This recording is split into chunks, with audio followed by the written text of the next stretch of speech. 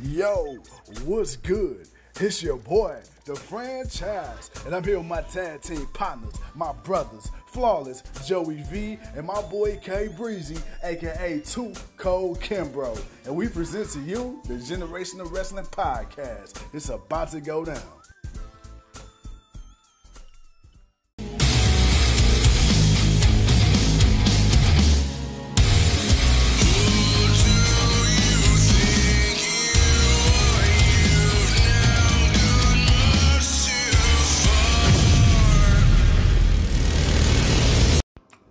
Ladies and gentlemen, welcome to another episode of the Generation of Wrestling Podcast. And as always, it's yours truly, the 26-year-old piece of gold, the franchise, aka the Showstopper.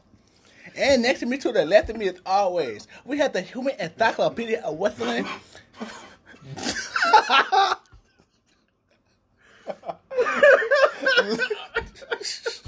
I tried. Oh my god. How do you say wrestling? Wrestling. Oh my god. Flawless Joey V, aka the Flawless Phenomenon, Joey V. And of course, the way as always, he is the caramel coated, the last candid, Teddy Pendergrass, aka Mr. 1, 2, 3. K Weezy, aka Tuco Kimbro. And the three of us make the collective noise in the Generation of Wrestling Podcast. It's about to go down. K Weezy, start us off, man. Start us off. you Start off the podcast. I waited on you. We don't get paid by the minute, K Weezy. Oh my god. Ladies and gentlemen, yeah, I'm sorry. He is who he is. We love him anyway. This fool, man. Okay. Monday Night Raw, man, what a show. It had some highlights. Wow. Whew. You gotta forgive me, man. Excuse me. I need a It was a little bit of a fundamental delay, but don't worry, we are back. Technical difficulties. Technical. Oh my god. Alright, man. So Rollins kicks off Raw, comes out, talking about he lost the titles and it wasn't Braun's fault, it wasn't his fault, it was their fault, they lost. Right. Then they had to have the match, which was actually a pretty good, decent match. We covered that in the review. And as he's talking, well, we get the favorite part of the show, everything we look forward to. We got the Firefly Funhouse. Yes, sir. We got Bray Wyatt coming out and talking.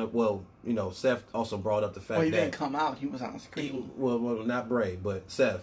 Before Bray came out, he was talking about after he beat Braun, how he didn't even really get a chance to celebrate because he got jumped from behind from the Fiend, which was awesome. That was just a perfect ending to a pay-per-view. Right. So Fiend comes on the screen. I mean, not Fiend, Bray Wyatt, Yes. Firefly Funhouse comes on the screen.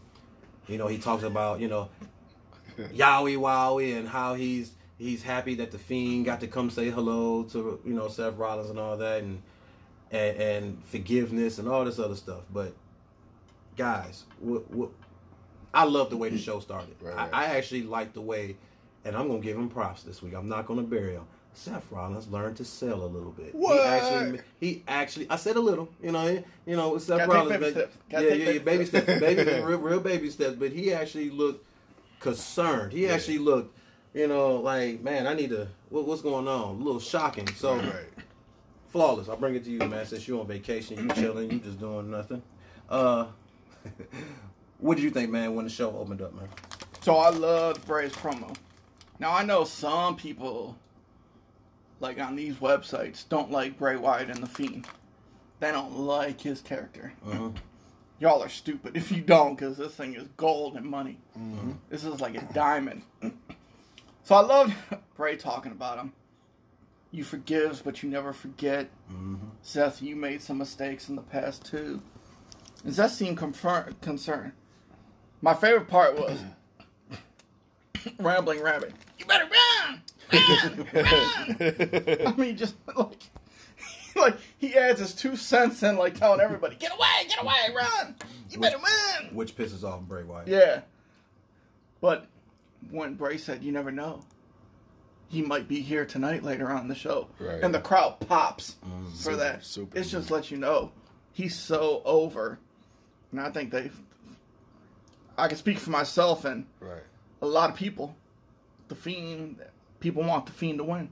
Yes, sir. And it might be maybe by domination I can see that. in Hell in a Cell. And it makes perfect sense to have that match. It really does. Yeah. Franchise, man. Pretty much I agree with Flawless said. To piggyback off that a little bit, I like how there were multiple segments of The Fiend. Of Bray Wyatt in the back. I thought it was just going to be like that one segment, and then, when he said, well, I'm looking for new friends or whatever, I thought they were going to have him do something the next week. But then you just kept seeing every couple of segments he popped up with something different, pertaining to Seth. So I thought that was cool. I liked it a lot.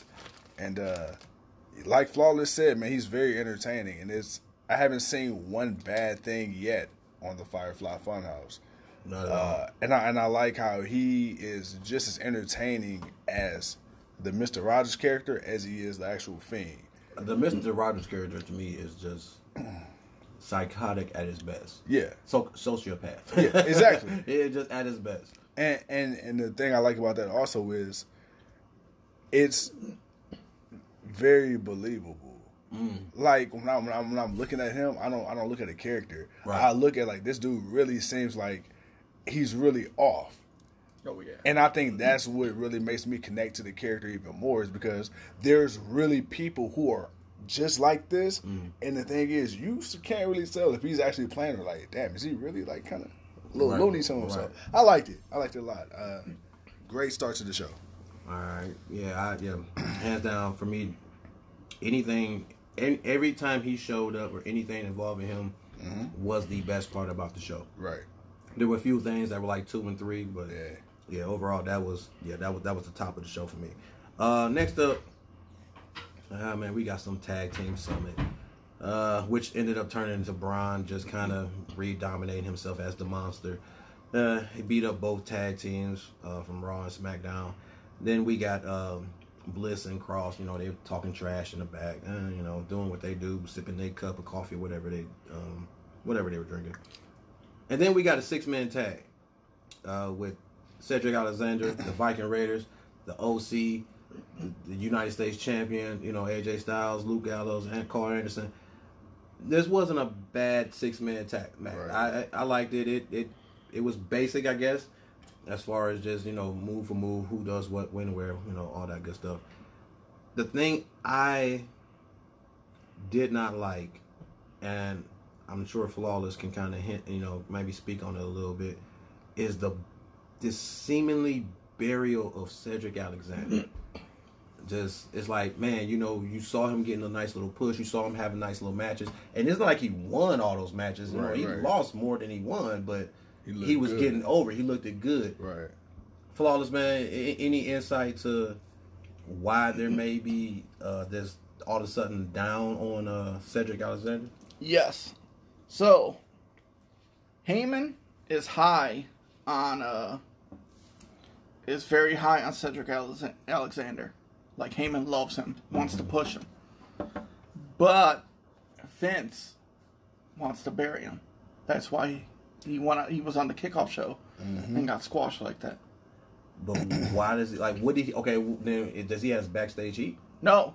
It's just that Vince doesn't like cruiserweights. Vince's philosophy, even in the early 90s, Land of the Giants. But Bret Hart and Shawn Michaels changed that. You had to go in a different direction. And you would think those two would at least instill something in him to where he would at least, okay, yeah, I do like my big guys, but I can't ignore these little guys. I had 2 of the greatest to ever do it. I mean, you could say 3, Kurt Angle, 4, Eddie Guerrero. Even though they might have came from WCW, but when they got there, you had smaller guys that put on great matches. Like Rey Mysterio, Chris Jericho, and Eddie Guerrero. They all started out as cruiserweights. Definitely those two. Yes, but Vince still in his ways, does not like the little guys, cruiserweights, even though he put on good matches with Drew McIntyre. Been put on good matches. I think it's going to be a Heyman and Vince clash when this comes to the creative thing. And I think Vince just needs to step back and let Paul do his job. Paul will make a star out of Cedric, like he's done in ECW, and even when he was the lead writer of SmackDown. Right. And SmackDown has never, I'm going to say this again, I keep harping on it, SmackDown has never achieved the same ratings as they did when Heyman was in charge. Yeah. And they probably never will.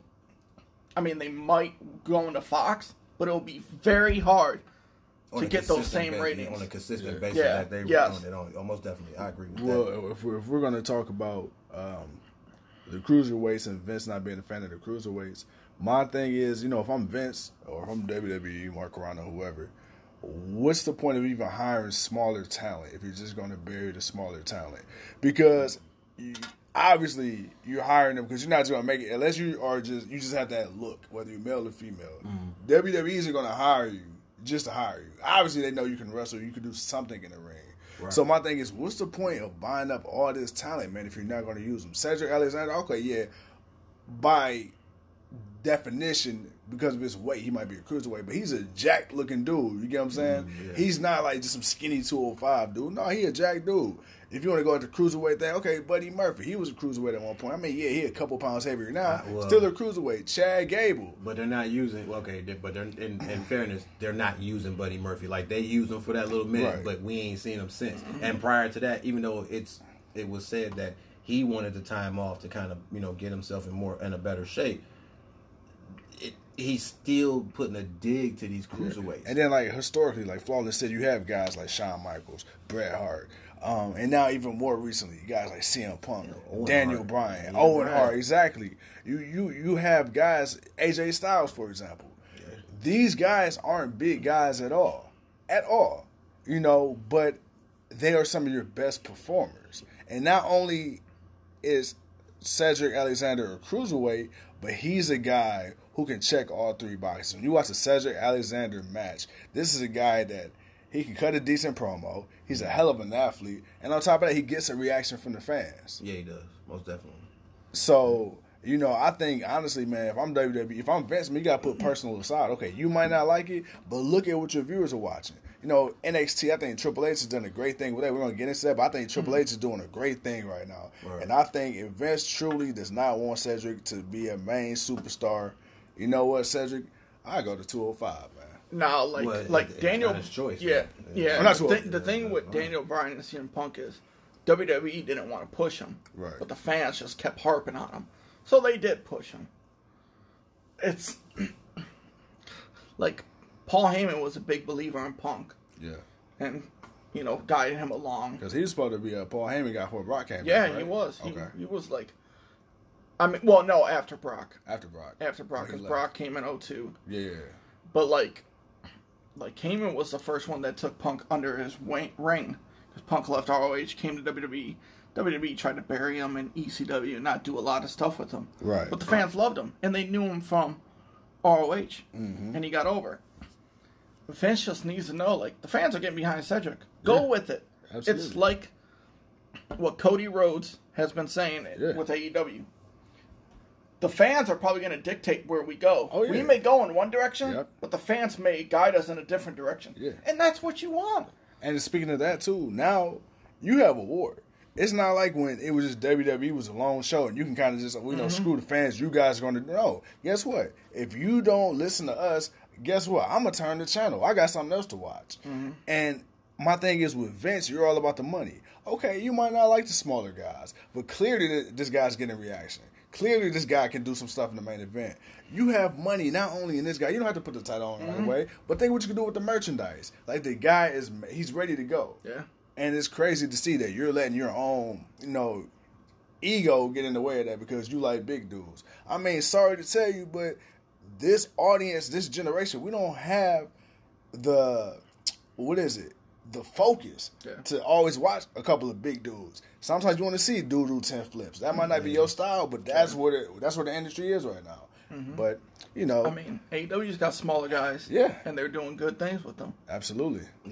But they're also trying to establish something that WWE hasn't been establishing, and that's good quality wrestling and character development of everybody, not just whoever Vince likes this And month. even though WWE says no, we're not at war.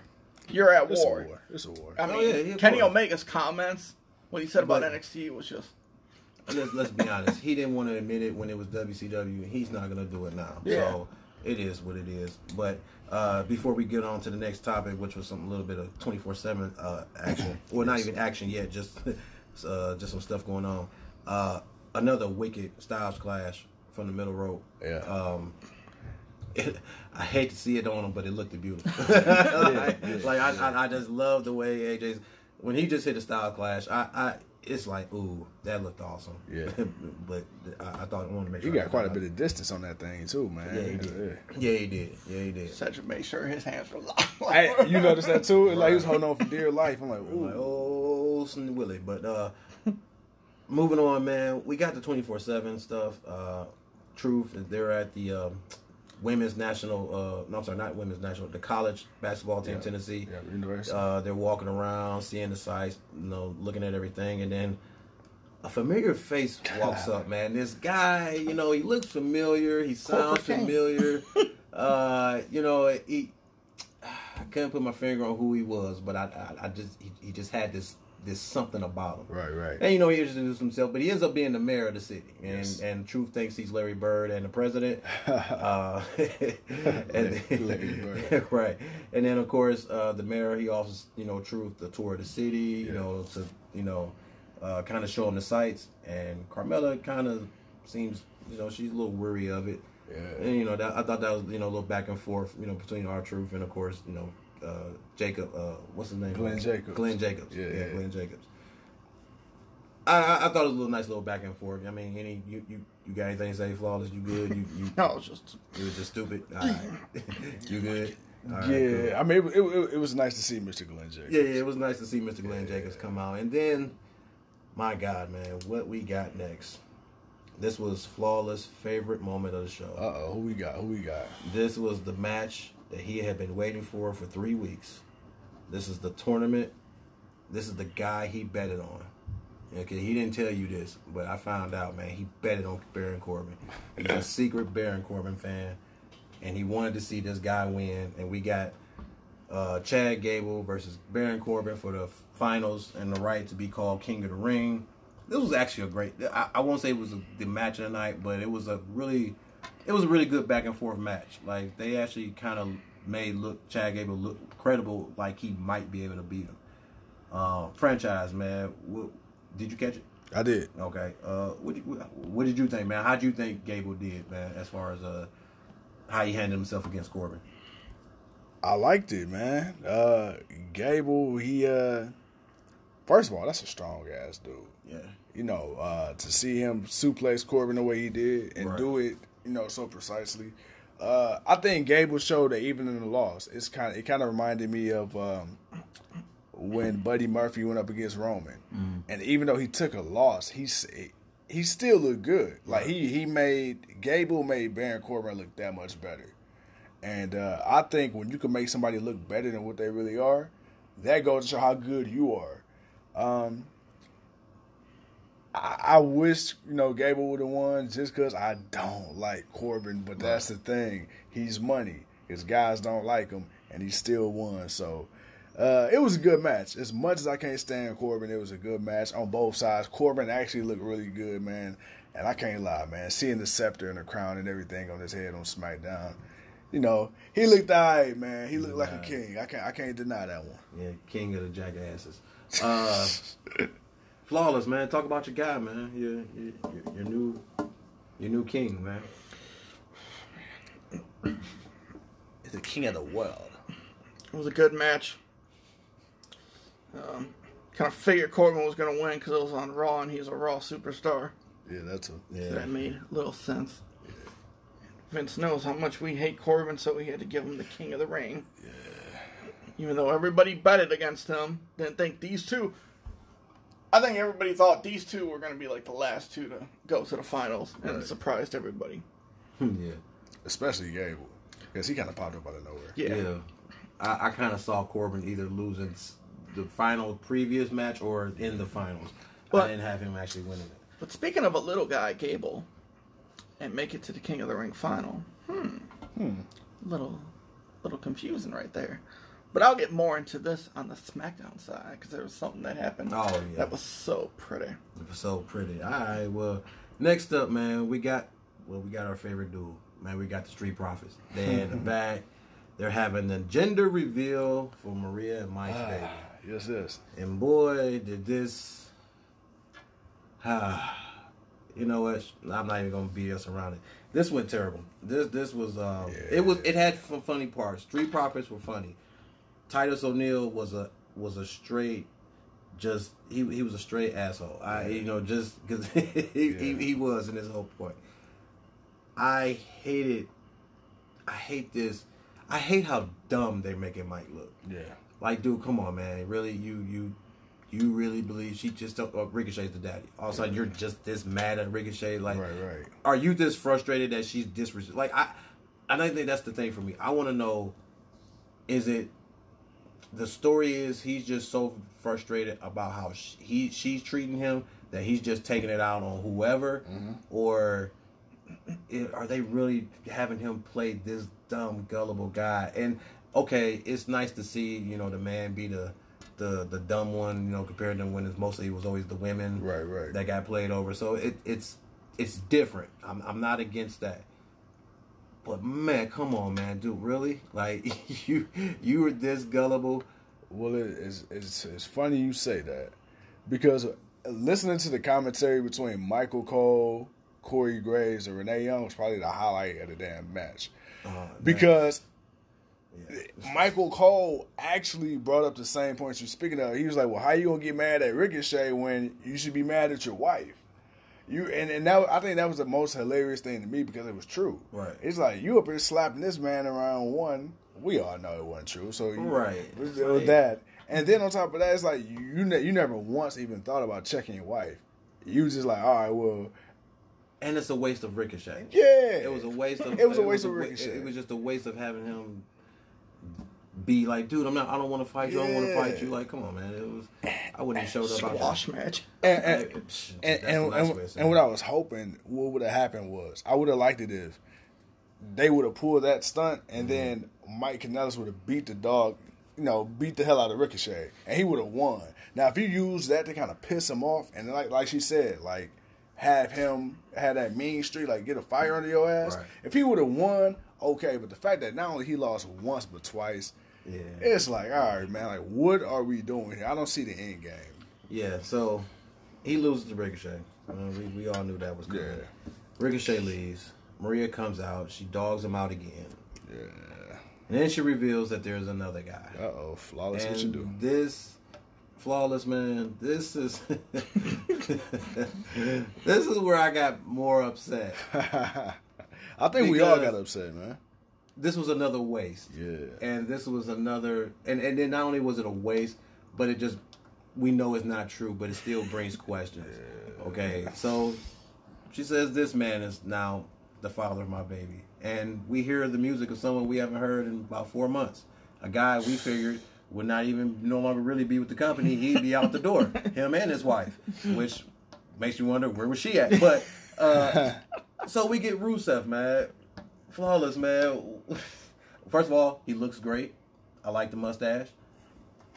But I didn't want to see him do this. It's like Rick Rude with a tan. Right. And a little, right. Yeah, really. He really did. Or it looked like the bad guy from Despicable Me Too. I can't remember that. I can't remember that. But what was going through your head when you saw this, man? When after the Ricochet stuff, and we get Rusev, right? And now and the way he acted, like he went out there like, yeah, I'm the baby daddy. What you gonna do about it? Like, what was going through your head when you was watching? Well, this, after man? El Macho came out, El Macho, that's when that El Macho. Oh my God! So I was happy to see Bulgarian warrior. I was happy to see Rusev. Right. Then when he came out, I was like, damn, he gotten skinnier and muscles on top of muscles. And his shape, and that Pablo Escobar mustache. Right. But I was like, damn, the frick's Lana thinking right now. Right. But Rusev looked good. Destroyed Mike Kanellis. I don't know where they're going with it. I was happy to see Rusev, but I do not like the storyline. Yeah. Right. So I'm wondering where they're going to go with it. Yeah, and I hope it's not a Rusev versus Mike Kanellis feud, man. Please, Lord. Baby Well, Jesus. okay, so with everybody popping up, we're all sure it's because of the draft. Yeah. You got to establish people again, which means you actually going to have folks on both shows. Right. And for you to have star power for SmackDown, you're going to have star power for Raw. So it means Right. you're going to have people that we know, we want to see, people you buried or just gave up on. Yeah. I just this just really I hope this was just Maria just messing with Mike, and there's really nothing else behind this. Like when next week come, Rusev is there, Lana's there. She's they know nothing ain't happened, and it's nothing, and they move on to something a little more important than this. I'm hoping, but this is WWE. You just gotta. It would be nice if Kanellis came out and said, "Oh, I got a new woman, and it's Lana." This made me hate it even more. Jesus, man. Oh, my God. Okay, next up, man. They show Bray Wyatt looking at all the pictures he has on the wall, looking to add a new friend to the wall. And he goes and looks for a new friend. And then we get Kane and R-Truth back at the Tennessee Volunteers Stadium. And Kane, Mr. Jacobs, but Kane. He introduces a security guard / referee that Truth quickly understands and recognizes what's going on. He turns around, runs to the goalpost. Lo and behold, we got Mr. Glenn Jacobs, the mayor of Knox County, as your new 24/7 championship, as he's running back through the door screaming, "I still got it." So, which I thought was funny. I thought that little bit was funny. Then we got a pretty good match that I didn't really know if I was going to like it or not. I wasn't sure how long it was going to get, but we got Rey Mysterio versus Cesaro, which was a good, decent match. Franchise, did you like the match? Did you care for it, or did you kind of just know Rey was going to find some way to win, but you hate seeing Cesaro lose? Yeah. I liked it. It was cool, but I don't know. I actually thought that Rey was going to lose. Oh, right. Just because he been getting booked terribly. I mean, with the exception of the match against, what was that, Lince Dorado? Yeah. Nah, Grand Metalik. Last Yeah. week, But before that, man, they was kind of like, he looked like the Rey Mysterio when he left the first time. Right. Or the last time, I should say. How they just started burying him towards the end. But it was okay. It wasn't to, my liking, like him and Andrade. I think I'll forever like that match duo moving forward. But it was all right. It was cool. Whatever. Franchise. Yeah. I mean, I'm sorry, Flawless. I'm sorry. I said franchise. I looked at you and said his name. So it was a good match. I don't like how. I mean, it was nice for Ray to use that pin, the flip for the pin, but Cesaro just keeps on losing. And Yeah.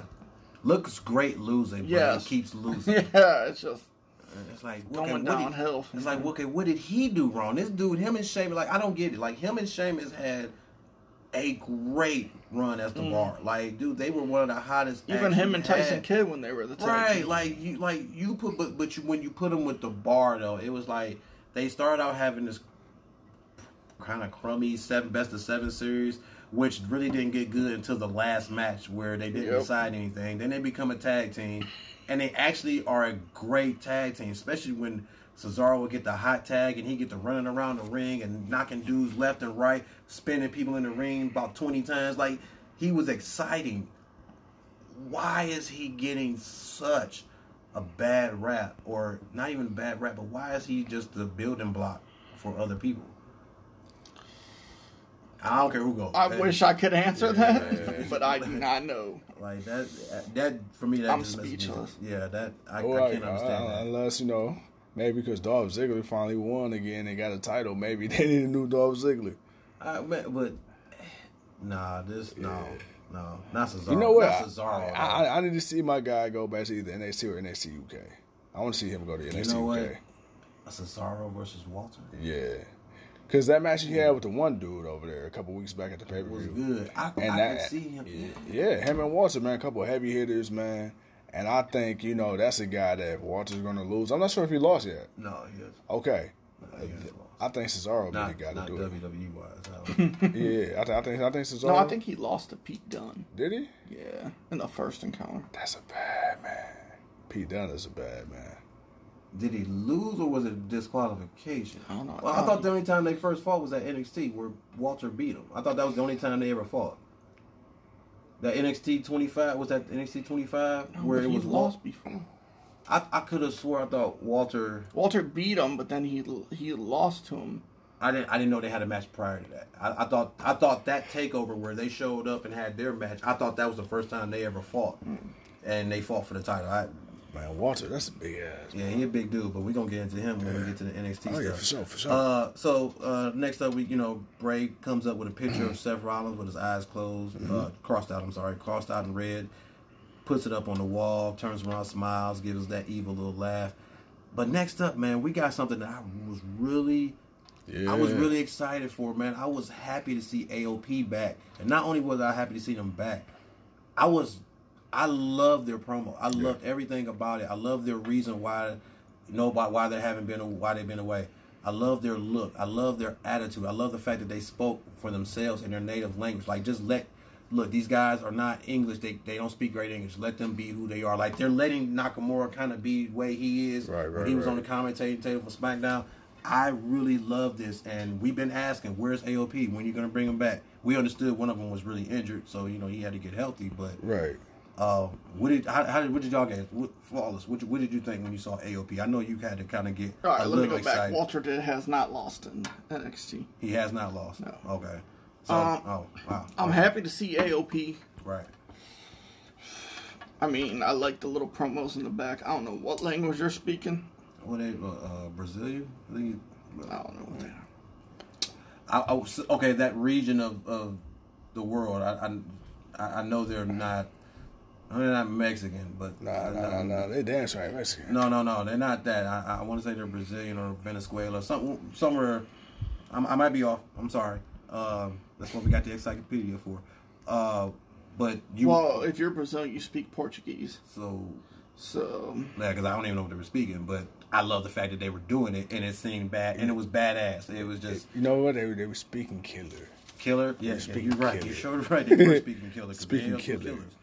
They are some two bad dudes I do not want to mess with. But no, and I like their promos in the back. It just makes sense. I hope they come back and wreak havoc. I do too, franchise. But pretty much the same thing. And I love the way it was shot. I love the lighting. I just loved everything about it. And then, it didn't seem like it was too scripted. It just seemed like, they just sat him down, gave him a cool ass background, and already started talking. Right, just they look more dangerous in suits than they do walking. They look contracted killers. Yeah, man, that's what it like. Man, they just got done burying about 20 dudes in the swamp somewhere. That was. So it comes from Canada. Rezar is from the Netherlands. What the hell? Well, hey, man, look. Hey, they not related? Bro. Well, I mean, come on. Edge and Christian was told to be brothers all these years, and then come to find out these dudes aren't even related. No, I know. So but Akam and Razor, they literally look like the same. I mean, the family features. Oh, my God. King Undertaker. Right. That hurt my feelings. I mean, right. Like, how many people were told they were brothers, but come to find out, outside of the Hardy Boys, I think they're the only ones. The Dudley Boys? Look, they're not brothers either. Right. You been to Dudleyville? Shoot. It's a whole mixed bag of everything. Come on, man. That's Isaac Yankem, DDS. That's the Diesel. Man. That's a mixed bag of everything down in the Dudleyville. But let's keep trying something until it works. Yeah, outside of the Hardy Boys and the Young Bucks, I didn't really know no two teams that actually were related. Usos? Okay, outside the Usos. Okay, yeah, the Usos too. Yeah. Really outside those three, I really can't really definitively really think of any team. Next up, man, we got a tag match that I didn't care for. It was a women's tag match. It was a good match. Next. The only I would say highlight was when Bliss got hurt and it was just Nikki Cross kind of just going wild. Yeah. I liked it that. I liked her just kind of going wild, getting the best of everybody until they got the best of her. What happened next was just, again, terrible. Becky Lynch and Sasha, they don't know which way to go. One swinging one way, the other one's walking the opposite way. That just went terrible. Then the Bayley getting in with a chair, like, y'all all got these chairs, y'all look terrible swinging them. Charlotte comes out, she can barely walk in heels while she's trying to kick Bayley, and Bayley overselling, and it was just, it was just a lot of botches and just too much. Yeah, I'm getting real disappointed in this Four Horsemen story, at least the way they're telling it, because what happened next on SmackDown didn't make it any better. But we're going to move on to that. For the last of the night, we get 24/7. We got Kane showing up to the hotel. They didn't really say where he was showing up to. R-Truth on top of the car. You know, he's telling the driver, shh, don't tell him I'm up here. And then, of course, Kane gets out. R-Truth rolls him up, wins the title back. Kane gets an instinct to just grab R-Truth by the neck, and Truth just telling him, yo, man, you choking the leg. He just like, yo, you calm down. You don't do this no more. This ain't you. This ain't you. You a mayor now. You got responsibilities. Right. You know, this 24/7, 48, 8, 11, you know, it ain't your life no more. And, Right. you know, they you know, Kane's like, all right, you're right. And, you know, they reconcile and everything cool. They walk off. And then, and I'm sorry, in the mix of that women's tag match, after they got their beat down, Sasha Banks and Bayley, Banks cut a promo talking trash to Lynch. After the 24/7 stuff, Lynch then comes back. She cuts her promo. Not only cut the promo, but pretty much challenged Becky to a women's Hell in a Cell match. I'm sorry. Becky challenged Sasha to a women's Hell in a Cell match. Thoughts on that? Before we move on, because after that was we move on. We're pretty much at the end of the show. Becky needs somebody else because Sasha's not doing it. You think so? She sucks on the mic, sucks in the ring. So Becky just needs to move on. This is why we need video. So, all right, franchise. What's your rebuttal, man? Look here, man. This promo is one-sided. The promo is very one-sided. I would give you that. Sasha says she's seen better days on the mic. I will tell you this. I think it's ring rust. I wouldn't doubt that. I would not doubt that. I think that is too. That could be the case. She's never been good on the mic. But I'm not going to say never. It's just that Becky's red hot right now. Becky, her wit, I mean, she's quick with it, man. She's quick with it. It feels like with Sasha, it seems like she's almost trying too hard. It's just like, I don't really think, like Becky, it's just like she's just going out there saying what's on her head and whatever, just letting it go. Right. To me, it seems like Sasha, when she's out there, it's like she's just thinking too much on what to And say. then she's like, I'm gonna. Yeah. It just sounds like she's trying too hard. But I think Hell in a Cell, would definitely be a way better match. I like Sasha in these gimmick matches because she's actually been really freaking good in the past, especially with those series with Charlotte. So I'm interested to see, man. I got my money on Banks again, man. I got my money on Banks in this one. All right. I got my money on Sasha. Somebody's been smoking that beef. He been getting all the smoke. That's what you're saying. Too much smoke. All right. Well, after that, we got Evans versus Dana Brooks. Evans wins. Lacey Evans wins. And then next up, we get the main event match. We get the glorious Robert Roode versus Seth Rollins. They have an okay match. It wasn't nothing spectacular for me. For me, the end, what happened at the end was more important. Ziggler eventually interferes, calls the DQ. Then the OC comes down. And surprisingly, I probably should have saw it coming, and I didn't see it coming. Kane came out to help Seth Rollins. And yeah, he you could tell he's done. He's been enjoying life as a mayor. And that's fine. Because he's Kane. It's the donuts his secretary. He's got him. Kane. For me, Kane has got enough respect, for being the big red monster that, this was okay. It was Tennessee. He's the mayor there. He's a former wrestler. He just left. So I understood why he was there. It was just for the pop, the nostalgia effect of it, which was fine. Okay, cool. he as long as he didn't do nothing too extra, I was fine with everything he did. But what happened next, again, was the best part of the show. We get the lights darken from the top. We get the eerie violin music. And I just love the way the Fiend shows up right behind Kane.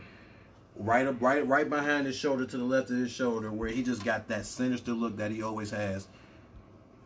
Franchise. What when you saw him come out, I don't even know what to ask, man. When the Fiend came out, what was you thinking?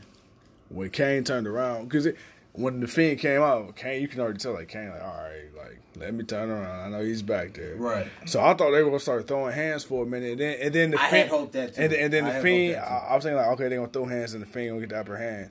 No, that ain't what happened. he literally just got choked out.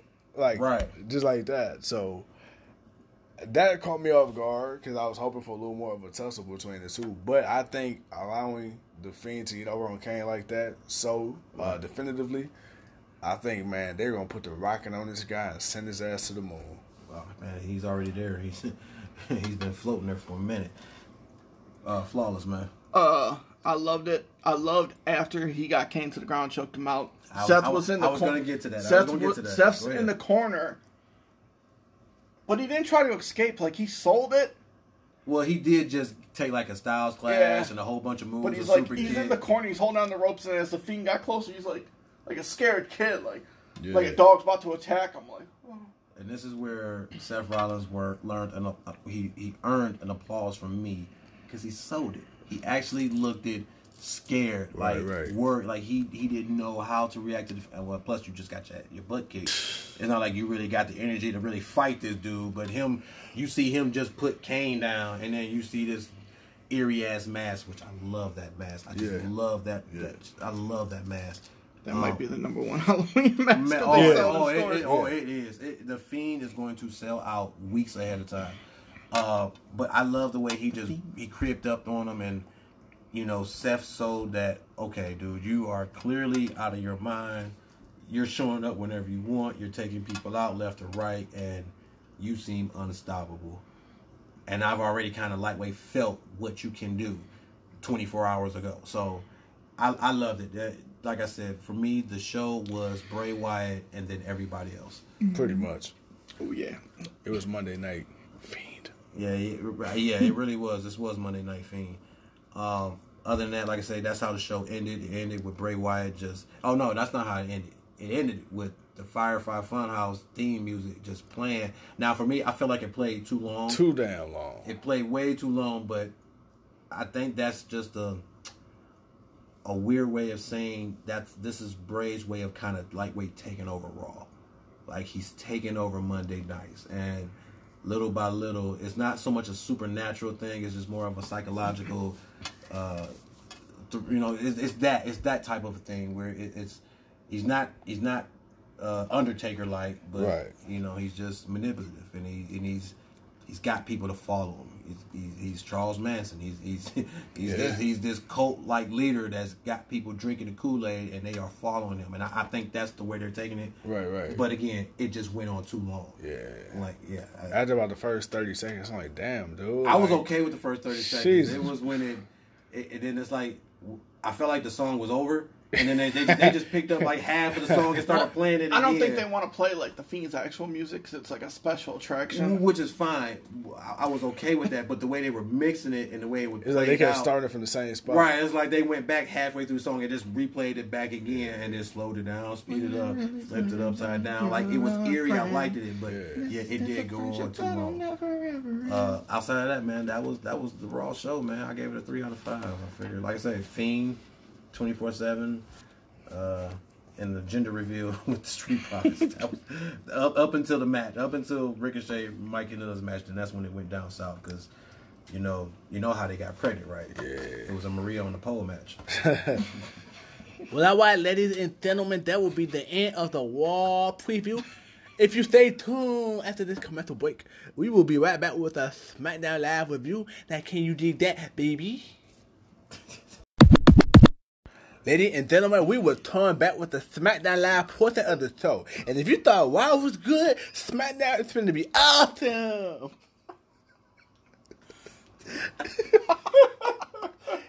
K Breezy, what you got? All right, man. So let's kick off SmackDown. Oh my God, man. I said, what you got? Let's go. We already started. We got advertisers. And Artways. Oh my God. Advertisers or appetizers? We got advertisers and Artways. All the way. Artways. All the way. And we got Coca Spice. Ooh. Oh, hell. Coca no. Spice and this water says knife. Oh my God. All right, man. Whoa. Who? 6-man tag. New Day. H2O. That's 2 hydrogen and 1 oxygen molecule. Captain Tino, Randy so no Orton Messi. versus the New Day. Generation Wrestling, so no And a Messi. 6-man tag. Spit blast. He was taking it This back. match. 1 + 1 + 1 is 3. Know your math. Oh my God, man. This was just a basic 6-man tag. That's all it And was. somebody's cleaned himself named a cat. It was just to put an end to the rivalry. I guess it was New Day's way of getting a 1-up. You hungry? Yeah, no. I'm good. Don't mind if I do. Oh my God, man. So yeah, basic 6-man tag. New Hey, my Day guy, got you want the your upper water? hand. Yeah, I want my water, man. I don't know how I work with these dudes, man. Oh my God. Hold on, fellas. We're gonna take a second. Hey, bro. These boys need a moment of silence. You got $5. Oh God. Because I'm special. You kind of special. Yeah, you can. Yeah, you kind of special. You got that right, man. But we love you for it. All right, like I said, 6-man tag, Revival, Orton versus sir. New Day. Like I said, this was just a pay-per-view rematch match that they always do. Whoever fought the pay-per-view, they fight in a tag match. This kind of put, I guess, the definitive end to the Orton-Kofi rivalry because what kind of happened after the match had ended was very shocking. It was very surprising. No one saw it coming. No one knew it was going to happen. We got the one, the only. I can't wait till we get the video. Oh my God. We got the one and only, the Beast, Brock Lesnar, showing up with Paul Heyman. Ever seen the lawnmower? He wasn't. I was about to say he wasn't doing the lawnmower. I thought that was the sprinkler. That's the lawnmower. That's the lawnmower. That's starting it up. Oh man! So Brock shows up, Weed whacker. comes down. He's looking at Kofi like Kofi's a joke. Kofi's telling the New Day, go ahead, lead the ring. I got this. And Big E looked excited, like he looked like he was ready to fight Brock. Which I have to say, if they ever let that happen, I would actually love to see that match. I would love to see those two go at it. Paul Heyman keeps it simple. October 4th, Friday on Fox, SmackDown, Brock Lesnar, Kofi Kingston, WWE Championship. Kofi accepted. Was it, before I get to what happened, was it smart for Kofi to accept it? I don't care who answers. I figure, I wasn't sure which one of you was going to show up. I wasn't sure it was going to be you or the other, or your alter ego. Yeah, alter ego. No, Stefan no, or Steven. no. We got to get the podcast done. Let's go. Come on, man. alright, I got you. Nah, I'm sorry, y'all. We'll have some time for it. We'll have some time That's for it. Little Bill. Okay. Cousin Skeeter. I wasn't sure if Kofi, when Brock Lesnar came out, and I heard that music go thud. No, done. No, we're done. We're done. We'll never get this done. We'll never get this done. Hold on. Stop interrupting me. So look. When I heard the music go thud,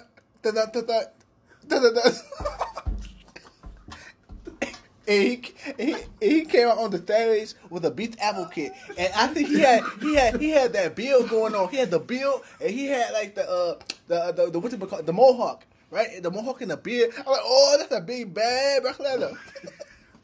He was like, kick Kofi ass to that, and then so look, I'm like, go Kofi, go. And then Kofi said, "No, I ain't no bitch. I got this. I like, good job, Kofi." But when he messed up, let me tell you, Flawless and Too Cold. This is where he messed up. Okay. Where he messed up, man. He was in the wing with the beast incarnate. He was in the wing. That was a big no-no. And the Paul Heyman like, look, man, we just want to talk. We don't want to pop. We just want to talk. But see what happened? Was he forgot that Brock Lesnar was in the UFC, so Brock Lesnar just talked with his fist like this. Okay. So I thought when Kofi stuck his hand out to shake his hand, that man Brock Lesnar like 40-something years old. So I'm like, maybe he's gonna take his hand like a good beast, right? But then no, he put him up on his shoulders, and I'm like, oh damn, he threw the title on the ground. He went wee, and it was over with. I was like, that is no Randy Orton, that is Brock Lesnar. He went wee. He picked him up and said wee. Are you serious? Oh my God, if I ever hear anybody say, wee, you're doing a F5, man, I'm done. I'm done. I'm no longer watching wrestling, man. Oh my God. Corey Graves like, wee! Oh my God. No, I'm talking about like if Kofi or anybody was taking the F5, if I ever hear somebody say, wee. Going in the air. They're going in there as Brock though, wee! Boom, no, I'm done. I am done. I am retiring from wrestling. All right. Oh my God. Let me take over. Yeah, please. So when Brock Lesnar when Brock's music hit, I was shocked. I was surprised. Yeah. I'm sure everybody was. When him and Heyman were walking to the ring, and then when they were getting in the ring, they're looking at each other like, "You go, no, you go." Man, go ahead. Like, And then when Heyman announced that Brock Lesnar challenges Kofi for the title on the first SmackDown on Fox, it made sense because Lesnar's home is SmackDown when he first started. True. Well, He was on Raw, but then he moved to SmackDown. Yeah, when they actually went to brand splits. Yeah. He went to SmackDown. He debuted the night after WrestleMania in 2002, so that's April. He went to SmackDown after he beat The Rock at SummerSlam, so August. Yeah. But no, what about No, it was about that. It was about Royal Rumble. Actually, it was right around the same time. I want to say it was before the Royal Rumble because by the time they got to the Royal Rumble, I want to say they were already at brand split. Brock debuted after WrestleMania, the night after WrestleMania, 18 in 2002. That was after he fought Kurt. No. He debuted. I'm thinking about when he won the title and went to SmackDown. No, when he beat The Rock in August. Right. He took the title to SmackDown. So Raw never had a title. So Bischoff gave the big gold to Triple H. Right. Because Triple H lost to Shawn Michaels in that match the night before. Right. Okay. But wasn't that prior to the Royal Rumble that following year? Because wasn't that when Shawn Michaels and them had that back and forth? They had.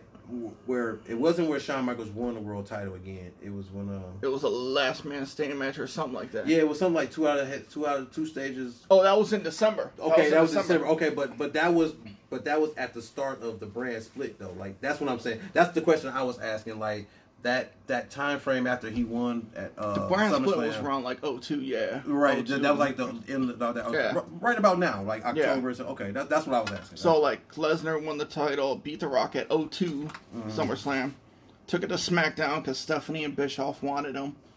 And he took it to SmackDown, and then Bischoff gave Triple H the big gold title, and then he lost it to Shawn Michaels in the Elimination Chamber, the first ever one. And that was the same night Brock lost to Big Show when Heyman turned on him. Right. So Lesnar, after that, he stayed on SmackDown his whole career, even though the 2 years he was there. Right, pretty much. Yeah. It makes me wonder if I think Lesnar might be exclusive to SmackDown when they do the brand split, because it makes sense because the Fox executives probably want a big time guy like Lesnar. My only problem is, what do they do with Heyman? I was speaking about that earlier too. I think Heyman's pulling double duty. Yeah. So, do they give Lesnar the title? Well, maybe, because I think at Hell in a Cell it will be Kofi and the New Day versus Orton and the Revival in a 6-man match inside Hell in a Cell, probably. All the titles on the line. No, just a Just a little 6-man. Hey. yeah. Well, okay. So I figured it was going to be Orton and Kofi when this happened, because I figured Orton was going to get the pin on Kofi and lead into the match at Hell in a Cell. Wait, so it is going to be Kofi and Orton at Hell in a Cell? No. They haven't announced it They yet. haven't announced anything because right now it's Brock versus Kofi for the premiere. So that's why I'm saying it's probably going to be Kofi versus New Day. But when they had the 6-man tag, I was thinking Orton's going to pin Kofi and then have the match at Hell in a Cell but he didn't to pin him. continue it. But he took the pin. Yes, and then with the Lesnar coming out, so that's where I'm guessing it's going to be Kofi and New Day versus Revival and Orton at Hell in a Cell in a 6-man tag in some kind of match, either Hell in a Cell or something. But with Lesnar, I like it. I mean, does he win the title on the first SmackDown? Ooh. Okay, let me ask this. Okay. Before you answer that, let me. Did you have something you want to add to it, franchise, or you? No. Okay. What? Thinking a little piggy hanging out the window. I'm telling you, I'm done. If You're that ever home. Oh, happens. thanks, Smith Johnson. So do we? Let me ask this: Would it be good for Kofi to win or lose the title? I don't. Both. It would be good for him because I think his run is course. But it would be. Hold on. What'd you ask? Is it good or bad if Kofi wins or loses the title championship? Like, is it good for him to beat a guy we all 100% of the world would say Brock Lesnar's beating Kofi Kingston? I think. Would it hurt anything if he somehow, he beats him clean? Let's say, man, Brock just screws up. Brock gets cocky, does something wrong. Kofi takes advantage. He beats him. Is it a bad thing or is it a good thing? I think it's both. Like, it'll be a good thing for Kofi to lose because it's run his course, and it's also a good thing if he beats Brock to establish himself. Okay. Be like that, but I don't think they'd bring Brock back after he lost the title to lose it. Even though I think Kofi's going to get a close pin, or it could be like lead to a disqualification or something. Okay, that was my next point I was going to bring up. Let's say the New Day turn heel. I'm thinking if Kofi's winning, I can't see how he's going to win. You can't have him beat him like Seth Rollins did. Right. That's not going to happen. No. So how can Kofi win this title and keep it, or how can he keep the title and not lose it? And I'm thinking a heel turn. I'm thinking a New Day heel turn. I mean, they've been pretty much I know they're face of the company and whatever, but I think this would kind of be good just for Kofi's title run to have a drastic change. You've had all these people kind of behind you. Now, I don't know, maybe the doubt of losing to Brock, or just I don't even know how to really explain why it would happen, but let's just say that happens. Is that bad or is that good? Either way, win, lose. I think it would be not the heel turn now. Right. I think you would say that for like WrestleMania season. Okay, have Kofi versus Big E at WrestleMania. Well, let's say it's not a heel turn. Let's say it's just. Let's say it's kind of a Bailey thing, and I'm gonna come to you with it for franchise. Let's say it's a bit of a. Oh shit! I think I changed my mind. Let's say, right, I did. I know I did. Let's say his run is kind of like a Bailey thing, where he's these power of positivity, but they're doing shady things like they used to do. How they used to always talk. Oh, you mean Kofi turn heel? Not just Kofi, but the New Day. But they kind of be what they used to be, where they would talk positivity, but they would do little things to help cheat and win. Is a possibility we can see that again? Probably not, because Lesnar's a heel, and you need a. But Kofi's over. But I guess I'm asking is, could you see them use those old tactics again? Because remember, they were over doing those tactics. Yeah. Like there was a point where they were doing that same stuff, but they were over with the people. Would that still be good if he did that now? Yes, but something inside me tells me Lesnar's going to get the clean pin and win the title on SmackDown on Fox, the debut show. Right. You got to do something big. Franchise. Well, they could surprise us. Got to think the way WWE thinks. That's true too. Okay. Let me break it down. Okay. Flawless, you listening? Okay, breathe. You listening? You got your ears open? Yeah, Okay. yeah. Loud. Yeah. Okay.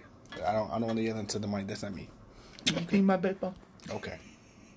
So I put my thinking cap on, snapped it on, snap back. You know, I got my duet lights now. Okay. So, take me serious. Take me serious. Stop laughing at me. Okay. You stop it. Okay. I'm waiting for you, man. Go ahead. I'm about to start. I'm taking my time. Okay. So.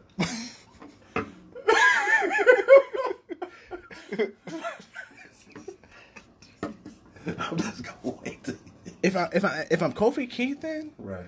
I'm thinking you gotta hit him with a low blow. You gotta play his game. But Seth did that already. But Seth ain't no Kofi Kingston. Seth is white. Kofi black. And that, ladies and gentlemen, was the end of the Generation Wrestling Podcast. We'd like to thank you for listening. Oh my God, man. Go No, ahead, Seth's man. not white. Seth is clear. A line from Space Jam. Oh my God. No, but seriously, Oh my God. seriously, I don't see Kofi winning. Right. At least not clean. But I do think that with Kofi and Brock, I think you're going to get what we wish we would have got out of him and Randy. Brock Lesnar, he will beat your ass, like, in real life. And I think with Kofi, man, just Brock's whole style of wrestling is super intense. Like, Brock, he looks very careless in the ring, but I'm pretty sure it's He's a lot. methodical. He's very It's a lot safer than it looks. But with Kofi, you can't bring that goofy stuff, man. Like with Brock, you got to be on your A game. You got to be serious. So I can either see them doing heelish tactics to get the victory, or I can see this being more of a slugfest, especially on Kofi's end. I don't think it's going to be a 5-minute match like most. I think, given Brock's history with smaller guys, I think he's going to go a pretty decent length. But I do think, however, at the same time, Brock's going to dominate. But Kofi, he isn't going to look completely terrible either. I don't think it's going to be a squash by any means. No, I think he'll put, like Brock, like you said, Brock loves wrestling the smaller guys. Yeah. I think it'll be like a Daniel Bryan, Finn Balor type Exactly. match where Exactly. they'll get their offense in and make a comeback. Right. But Brock is reckless now, but when he first started, he was not reckless. Like When he first started throwing Daniel Bryan, y'all remember when Daniel first got Hey, at one time, I thought Dan Bryan broke his neck. I'm like, dude, he's done. There's Well, no Lesnar way never he- really used a German suplex in his first run. No, like that, because he actually wrestled. He Yeah, actually, like he was good, like- now it's just more. I wish he's he'd so bring back the UFC Brock conditioned, lock, yeah. you know, the Brock Oh lock. yeah, the torture rack. No, just put your leg around your Oh head yeah, and yeah. hold it. It's called something else, but I can't think of it right now. But yeah, I'm gonna roll with y'all on that, man. That just kind of worried me, man, because it's Kofi. I mean, I think we all agreed if he made it to the premiere, it would be a solid run. He just needed a couple of guys, legitimate people to beat. They might not have been the most popular feud he's had, but Daniel Bryan and Randy Orton are his two biggest people. Though he beat a former Universal Champion, he beat another former WWE, not the World Heavyweight Champion, Dolph Ziggler. So he beat some people. It just wasn't the most exciting. The reason why I asked about the heel turn or the possible New Day heel turn or certain antics being taken, just because of maybe acknowledging that. Maybe because I kind of seen Kofi these last few matches, and when he comes out and he's not getting cheered like he normally is. He's not getting that love that he was. Right. And sometimes you kind of look at his face and he kind of has this smile on his face like, y'all don't want to cheer for me no more. It's me. It's Kofi. Like I wonder if, I don't know. I think I'm just reading too much into it as a fan. Like, man, I'm fantasy booking. I'm thinking, oh man, this is what I would do. Right, you know, Kofi's run is kind of stale. I want to spice it up a little bit before I really take the title off of him. What would spice it up?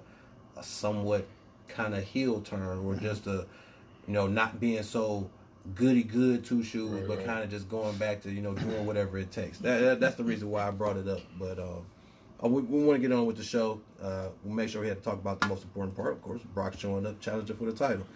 Next up, we got Rowan interview with Michael Cole. I actually like this interview. I like the fact that, you know, he put the emphasis on it's about him. Right. You want to know about Luke Harper? Go ask Luke Harper. I'm the smart guy. I'm not a jock. I'm not a dumb, mindless idiot. I'm not none of this. I'm actually smart. I'm this. I'm that. Don't disrespect me. Show me the respect I deserve. The more he's talking, the more I'm buying it, and it's not. This is the way Sasha Banks should be written, and they're not right now. I think that's the reason why we're having such a problem with her heel turn. Right. This is great for Rowan because they're writing him perfectly, and the way he's saying it is making it believable. How you feel about, you know, Rowan in these last couple of weeks and just his development of being this legitimate singles competitor? I like it just from the standpoint that for so long, he was with the Wyatt family, didn't really talk much. And then, you know, him and Harper were the Bludgeon Brothers, really didn't talk much. It was just, you know, a bunch of big dudes beating people up. But look good doing it. Exactly. As a unit. You look good doing it, but I think in order to have, you know, longevity, especially as a wrestler, you need to be able to connect with fans when you're not wrestling. Right. Because there's going to come a point in time where you might be hurt. And if the only time I can see you on TV is when you're wrestling. If you hurt for 6-7 months, you're out of sight, out of mind. At least if, you know, you're a guy who can talk like Daniel Bryan when he was out for 2 years. He was able to talk, you know, and be a general so manager, he was still a presence. So it's interesting. So to hear a guy like, and then when you look at him, you know, he does just kind of look like somebody who doesn't speak as eloquently as he does. Right. You know, he's like just a big old hillbilly. But then when you listen to this guy talk, it's like, oh wow, like this guy's legit, like really educated. And when you listen to him speak, it's like, okay, even though I know you're telling me a bunch of bullshit right now, you put it together so beautifully. Right. I'm buying into it, and I love it. I love it. Flawless. I love his interview. What do you tell Cole? Look at me or something, like when you're talking to me or listen to me. This ain't about Harper, it's about me. If you want to ask Harper a question, go ask him. Yeah. Like we said, like his promos are good, but you know, the way he talks is just a little off. But I like this promo by him. I like how you keep calling Dan, right? Like, Dan. Yeah, being serious, like, Dan. Dan. Right. Dan didn't treat me like one of his own. Right. No, you stand in front of me, I stand in the back, but he wouldn't let me talk. Like little stuff like that. Like I like little, like. Did you ask me how I feel, Dan? Right. Like, hey, damn. Like, all right, dude. Somebody's in their feelings. All right, cool. But I like the overall interview. I like the direction they're going. I wasn't expecting this. I thought they were going to drop the ball, considering the storyline leading up to it was terrible. Well, I mean, it started off terrible. It had a bright spot with Buddy Murphy in it and his little story and the back and forth matches they had, and then it just tailed off once they brought in that fake Rowan uncle, his big uncle. I don't know, his grandfather, whoever that dude was. It just went off the rails after that. Yeah, it went too long, and I think the week by week it went too long. I think they should have wrapped once him and Buddy Murphy had their match. I think they should just wrapped it up there. I would have left it at Buddy Murphy. Yeah, but you know, but I haven't seen Buddy Murphy since then. No, you haven't. No, he's wrestling dark matches against your boy Aleister Black. Which I'm upset. Why couldn't y'all just show that on TV? But that's a whole nother conversation for another part of the show. Next up, man, we were supposed to get Ali versus Nakamura, which again, this is another one of those matches we were okay with.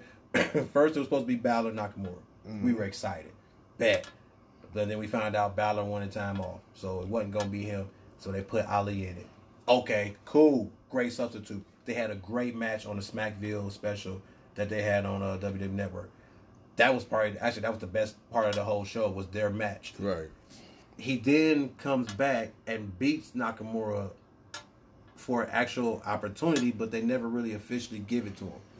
Then we don't see him, and all of a sudden The Miz is fighting Nakamura, which I thought I was okay with them putting Ali in a King of the Ring tournament, but I hated that they used The Miz to fight Nakamura just for Clash of the Champions so he would fight somebody.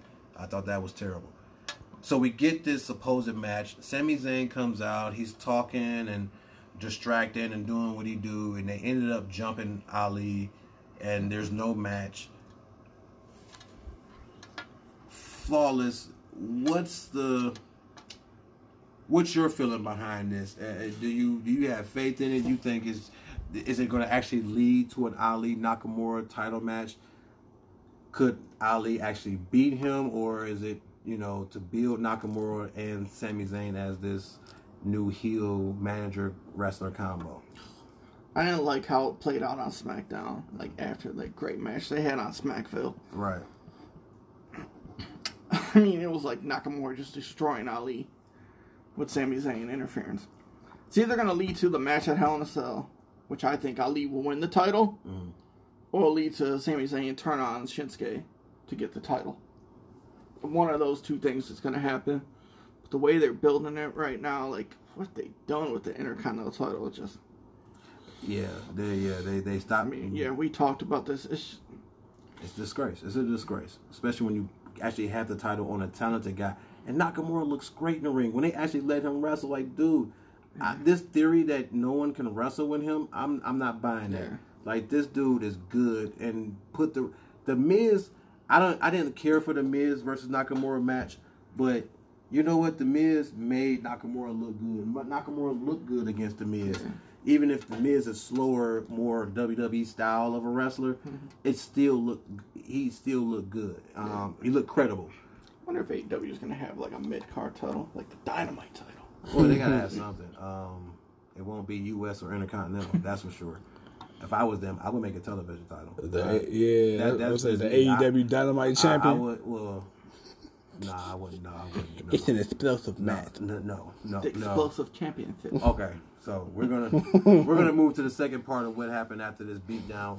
Franchise, KO shows up. Yes, sir. Of course, the old adage, the fired wrestler buys a ticket to the show. It's not like tickets are sold out, so there's plenty to pick up. We will know. Because everyone who's not at the show, everyone who's at the show is on one side for the hard camera. The rest of the other side is empty. KO shows up. They show Shane in the back.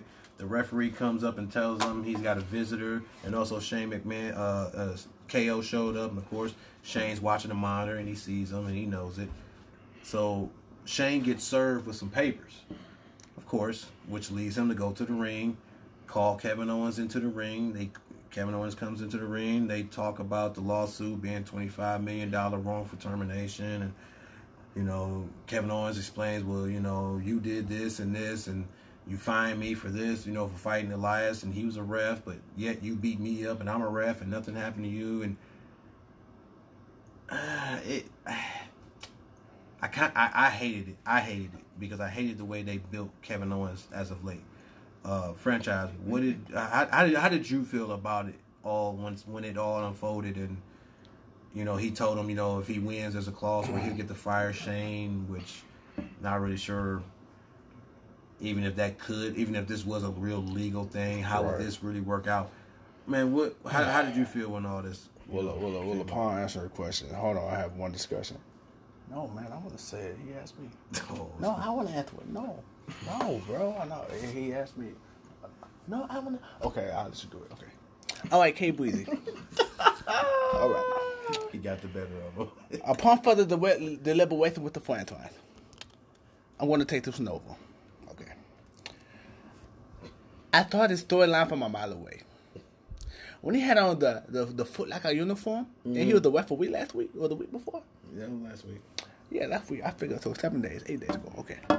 When he had the Foot Locker uniform on, and Sam McMahon, he hit him. I was like, oh, you messed up, Sam. When he hit him, because I'm like, you can't do that, Sam O'Mac, because you just tried to give him a fine for when he hit the referee. So I'm like, oh my God, no, he gonna fire this man. So when he fired him, right? Then I seen Kevin Owens. I just knew that big bad man would come back in the stand. I knew it. And he showed up. He showed up with a ticket. He showed up with a ticket, but then he got Shane stand on Mac. Got rid of the security, and he was like, "We're gonna have a one-on-one man-on-man confrontation." And then, he got stole with those papers, saying he's $1 billion baby, and he did not read those paperwork because in that paperwork it says, and KO said, "I can tell you fired." But he didn't read that. That's with people problems. That's with people privilege. Okay. Man. No. Let me finish, K Breezy. Go ahead. I'm almost getting to the climax. Okay. She said. Oh, that is what she said. So, to answer your question, Drop a little DJ. the whole storyline Drop a is little fat thought. drop a little fun thighs in that putty cat. I made that kitty cat call. And I don't know who he sounds like. Who? Who? This is what happens when Waterboy and Mike Tyson have a baby. Oh, no. Hey, for instance, he said, I sound like Waterboy and Mike Tyson. That is so unethical. Unethical. Unethical. Right. Unethical. That's what you remind me of. It is borderline wasted. He playing commercial while I'm trying to speak. Right, we ain't getting paid for those. You can't play those. That's the sound Kofi gonna make when back letting them put them in a helicopter spin. That's called a tornado. It's called the F5 tornado. Called the landing gear. The landing gear. Oh, But man. Go ahead, man. No. To get back on subject, okay? This storyline sucks. I'm tired of Shane O'Mac on TV. He's taking time off from the WWE superstars. The Superstars. The superstars. Why they stupid? They're not stupid. They're superstars. Like, Go ahead, man. say it with me. Superstars. Say WWD superstars. WWE. Sound like Vladimir Kozlov, the double E. I thought he said WWD. Like, what the... Well, anywho, the wrestlers. Okay, The wrestlers. the Shane wrestlers. taking time for the wrestlers. Gotcha. They ain't taking time for the West. I don't like it. You don't like it. Hold on, let me turn back to the franchise. The franchise, you ready to talk? Okay, but yeah, man. So Right. I didn't like it. The whole storyline it sucked. I agree with Daryl over there. He kind of took up more time than I anticipated, but I thought this sucked, and I can't wait for this to be over with. Flawless, K Breezy. I'm sorry, I put Daryl back in the box, so he shouldn't be come out until the NXT portion of the show. All right, Man, he gonna come out soon. I'm pretty sure of it. Cause I think his favorite wrestler is about to come up. So after all that, legal battle stuff, we got Flair versus Banks. Oh, In a match that pretty much Charlotte just dominated. Banks just, is it getting to the point where I'm starting to look at Charlotte as the big bad wolf fighting all the little piggies? It's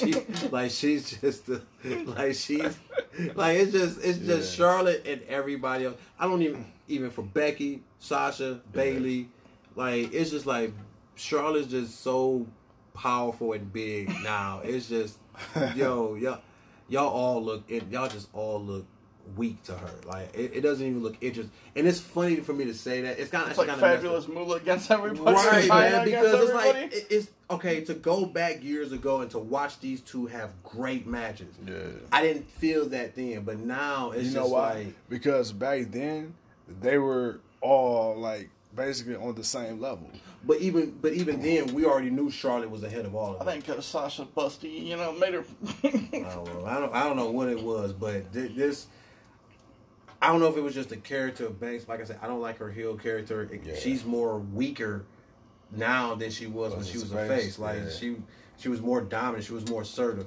This is where she should be more at tactics of doing dirty moves and stuff. And that's not what we're getting from her. And Charlotte just looked. The match. I didn't like the match, and I don't want to say that for these two because I love these two. Well, I'm a second you on that. I didn't like the match at all. And I'm a big Boss fan, but I'm not even blind enough to say that was a good match. So I will say that Charlotte looks good. When she comes out, you're like, okay, girl got a little sex appeal to her. Then when she's done with the match and her hair's all over, She look like her daddy. Yeah. She look like Rick. I was a little surprised. Back in the early 80s. Too, when you I got was a little there. surprised when Carmella came out. I was expecting somebody else. That's where it got weird for me. Yeah. And Bailey's like, "What are you doing?" And Bailey barely sold it, just like, "What are you doing?" And again, just stayed in there. 2 nights in a row. This is the main story for the women, and this is the way they ended it. And it's like, man, the lack of give a damn is beyond obvious. It's disrespectful. Like, because I expect way more. Not all of the WWE women are good wrestlers. A lot of them are. They still need some time to develop. But there are a group of at least, I say 10 good female wrestlers that this company has on the main roster. Right. That they seem to have no clue on how to use them. They have the way to build them. I mean, I was excited for this new women's evolution of women coming in because they were actually wrestlers. They're actually putting on good 20, 25-minute main event matches. Mm-hmm. Awesome. Great. Want to see it. It's like Ronda Rousey then came in, made them all her bitch, and then it's like, well, we don't know what to do with them anymore now that Ronda's gone. You know what I think it is? And I hate it. I think it's low key like the John Cena effect. I think WWE got to a point where, for the last 2 years especially, you've built storylines solely on Bayley, Sasha, Charlotte, and within the last year and a half, Becky. With the exception of Bliss. Bliss is probably the only one. Bliss, yeah. But Bliss is kind of like the other big chick, Rock's cousin, Nia Jax. Outside of those two, like no one else really got any real shine. Asuka. Yeah, and that's because I think they gotten so comfortable with them. It's kind of like now, it's like, well, damn, who do we push now? Because you've made these 4 and then plus 2, but you made these 4 so big, it's kind of like, all right, well, who do you put? I mean, you're not going to have nobody wrestle Alicia Fox. Dana Brooke, she gets killed every time she's out there. Well, Carmella, I mean, she's decent. You don't know what state of mind Alicia Fox is going to be in. Yeah, right. Naomi, you haven't seen Naomi. I don't even remember the last time I seen Naomi in a match. So Nia Jax has been out hurt. So it's like, who do you... I will say this. Ronda killed everybody except for Charlotte and Becky.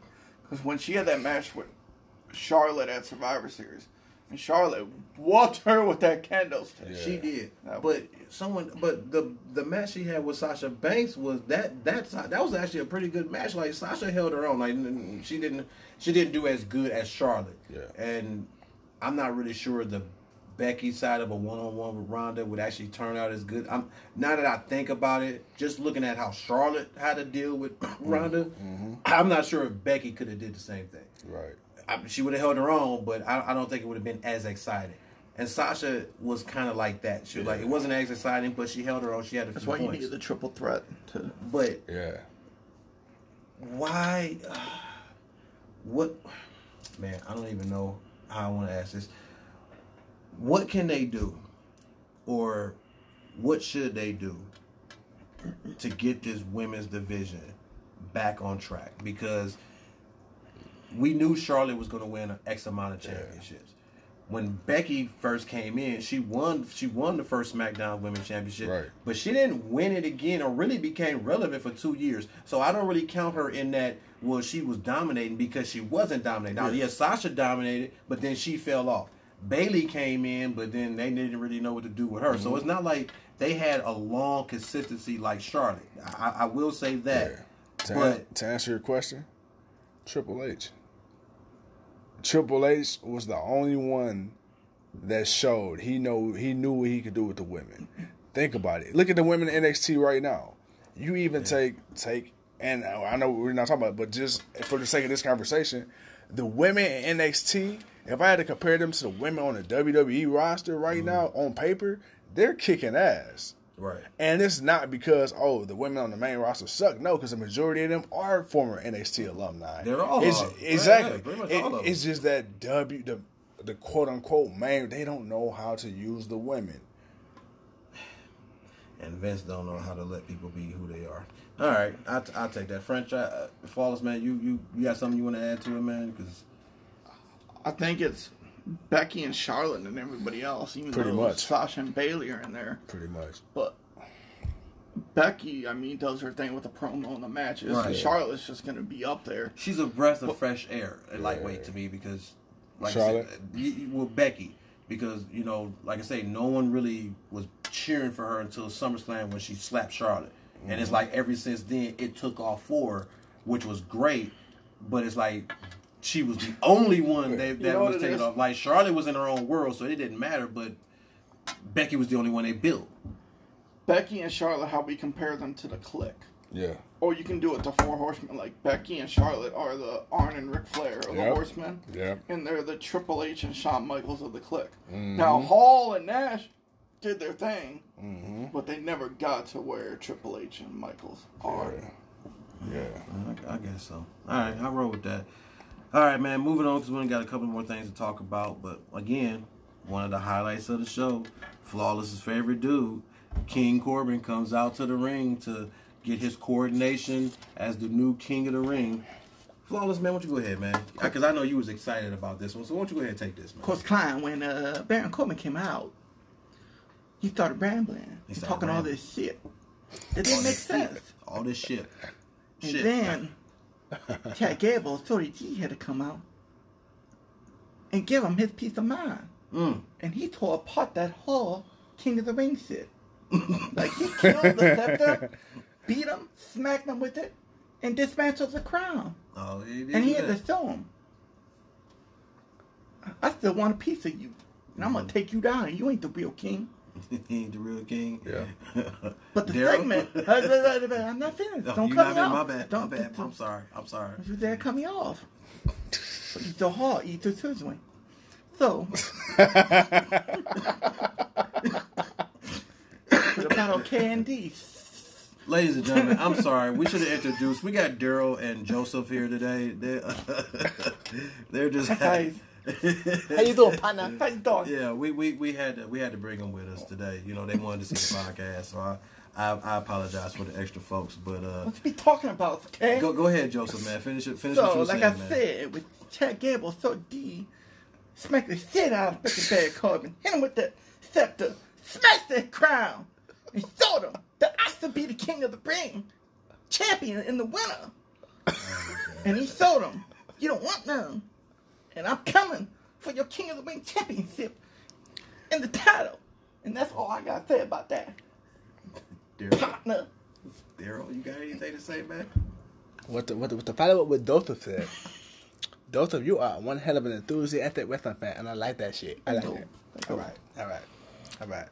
Step up too cold. Yeah. Where Tony at, huh? Yeah, I didn't bring Tony. I didn't bring Tony. Tell Tony to come to the sandbox. Now he's too hot. Oh, he melted. I ain't He's bringing Tony. cold. Maybe next show. But what Joseph said, aka JoJo, what Joseph said about Chad Shorty G, I'm gonna call him Shorty G. I like Shorty G. When Shorty G, when he stepped on that crown, and all of the cubic zirconium and the fake diamonds came out of the crown, I like, oh, WWE got that from Family Dollar. I thought that was a real crown. I was disappointed. Like, that little man just stepped on it and he bent it. It was so malleable. You remember that word in science, malleable? When you could bend metal? Oh my God. You got all that money and you pay for fake shit. It's like the commemorative belt on WWE Shop Network. Which ain't even worth nothing. It ain't worth nothing. It ain't. Wait a minute. What did you call the jewels in the crown? It was cubic zirconium. If cubic zirconium, like the diamond, I bought my fiance one time. It was cubic zirconium because I didn't have no real money. I think those are one of the jewels that you glue on. Like, Yeah. Bedazzled jewels. yeah, bedazzled. He bedazzled They the crown. bedazzled the crown. They bedazzled the crown. Vincent Kennedy McMahon got all that blood money from Saudi Arabia, and he couldn't got no blood diamond from Africa. But he had the nerve to shine that light on that dollar store crown, and he bedazzled it with his synthesis in the back of WWE. Oh my God. That is unfathomable. Fathomable. Say it with me.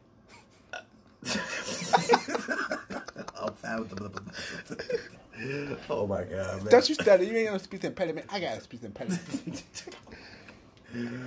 We apologize to all those with speech impediments.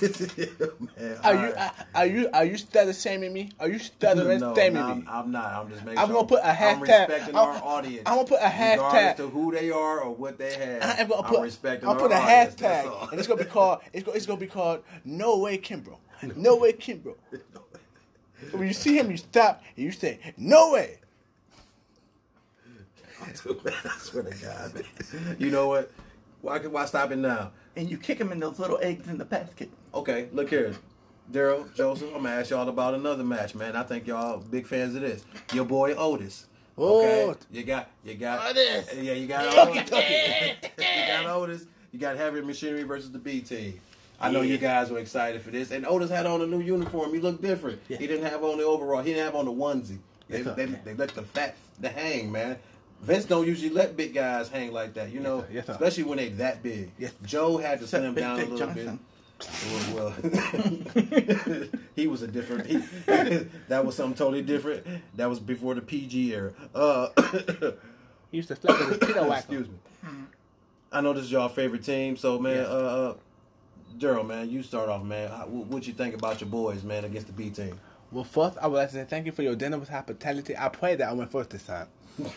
Okay, so when I seen Otis Dotovich, I noticed that he didn't have the singlet. I'm like, oh no, he don't look like Big E today. He look like Randy Orton. He had on his Speedos like he was going to the beach. So, this is what I want to tell you. So that man, he used his super muscles, okay? And then he slammed that man down on the ground, and then he did the caterpillar. He went, oh, whoa, oh, whoa, oh, whoa. And he jumped up 2 inches off the ground, because that's just a vertical leap, 2 inches.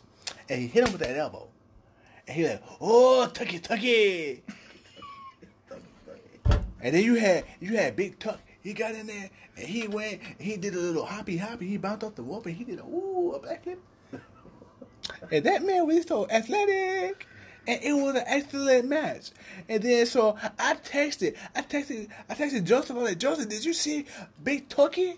And did you see that caterpillar? The big turkey? The Big Turkey. Big Turkey. I have a piece of peppermint, and you stop playing with me. I just wanted to be clear for the audience, man. I'll pull up to your house with a bunch of WWF wrestling posters, and I'll crinkle them up, and I'll put them in your yard, and you can find about the police for littering. That's very diabolical. I'm sorry. We'll get some wrestling buddies and throw them at you. I'm sorry. We gonna throw him at the house. Your dog gonna bite the head off. He gonna think it's a big just doggy, wanted and to he gonna pass away. He might hump it. I just wanted to make sure the audience understood what you said, Ooh, man. you That's talk to my all. boy. You know what, Tuco? I'm done talking to you. Joseph, you take it over. Joseph, man, you your thoughts, You man. take it over. He think it's funny. He said Joseph, you didn't see Flawless, so Joseph's gonna talk. I So- said, this is for Joseph and Daryl. This is Heavy Machinery. This is their boys. I'm So let letting me them tell you talk, this. When I was watching this match, I didn't know that was a B team. I thought that was two Jabbas. man. Yeah, at first, I thought it was too. I had to look at it. No, I again. thought it from the whole match. I didn't really pay attention. I Yeah, was like, I have been looking they're to see facing Kirby. two Jabbas, Yeah. and they're beating the shit out of them like they've been doing the past couple weeks. Pretty much. Make no fucking sense. Like, what the fuck they doing back there? What the fuck are they writing about? Why is this kid rewriting the show? Oh my Makes no God. fucking sense. No Don't sense get it. whatsoever, man. No sense whatsoever. You shouldn't. You should be pissed. Like, we. Speaking of we, that's what Kofi's gonna be doing on the debut on Fox. We. But they put him up in the F5 tornado. Yeah. It's gonna be a real tornado. It's gonna be like, we. But I wish they give Heavy Machinery a better tag team. What the fuck is the B team anymore? They're not even the B team. They're Z tems. They went all the way to the end of the freaking alphabet. He's like Adam Sandler and Dusty Rhodes. So I wish Heavy Machine would get a better tag team. Oh, I think they're gonna turn heel. It would make sense. It would make Cause I was sense. saying, Tucky. Anybody coming? Nobody coming? Alright, Maybe. nobody coming. Alright, I'm gonna leave that alone. Alright, man, we got the end of the show. Yes, we got sir. Daniel Bryan comes out to cut the promo about how first of all, he wants everyone who blamed him to know that he was exonerated from anything he did to Roman Reigns or what he was accused of. He was upset that Rowan betrayed his friendship. He always respected Rowan. He treated him like an intellectual individual. Rowan felt differently, and basically called Daniel Bryan out. Daniel Bryan said, well, you know what? It doesn't matter because whatever you do to me now, it won't hurt as much as you breaking up our friendship. And then we get Luke Harper, pretty much the same rundown from what we got at the pay-per-view. Only difference was they both put Daniel Bryan. Somebody said it was a chokeslam. It wasn't a chokeslam. They just lifted him up by his arms. And That was the Bludgeon Brothers finisher. That was their little finisher, and they just put him through the table. Man, he got some height on that. I did like the beatdown that these guys gave. This is why I like the Bludgeon Brothers, because they just They ran through the security. Bryan, Roman Reigns, when he tried to come out, they went through everybody. They even got Todd Phillips. Todd Phillips was laid out on the floor. So they went after everybody. This made Byron Saxton and Corey Graves be close. Like, these guys were concerned for their own safety. Like, these guys hate each other, or they pretend to, but they were so concerned of each other's safety. That's how badass these two guys were. All right, I'm talking to the franchise. When it's the end of the show, we're going to finish this. I'm talking to the Flawless phenomenon. Yo, Flawless, go ahead, man. What was your...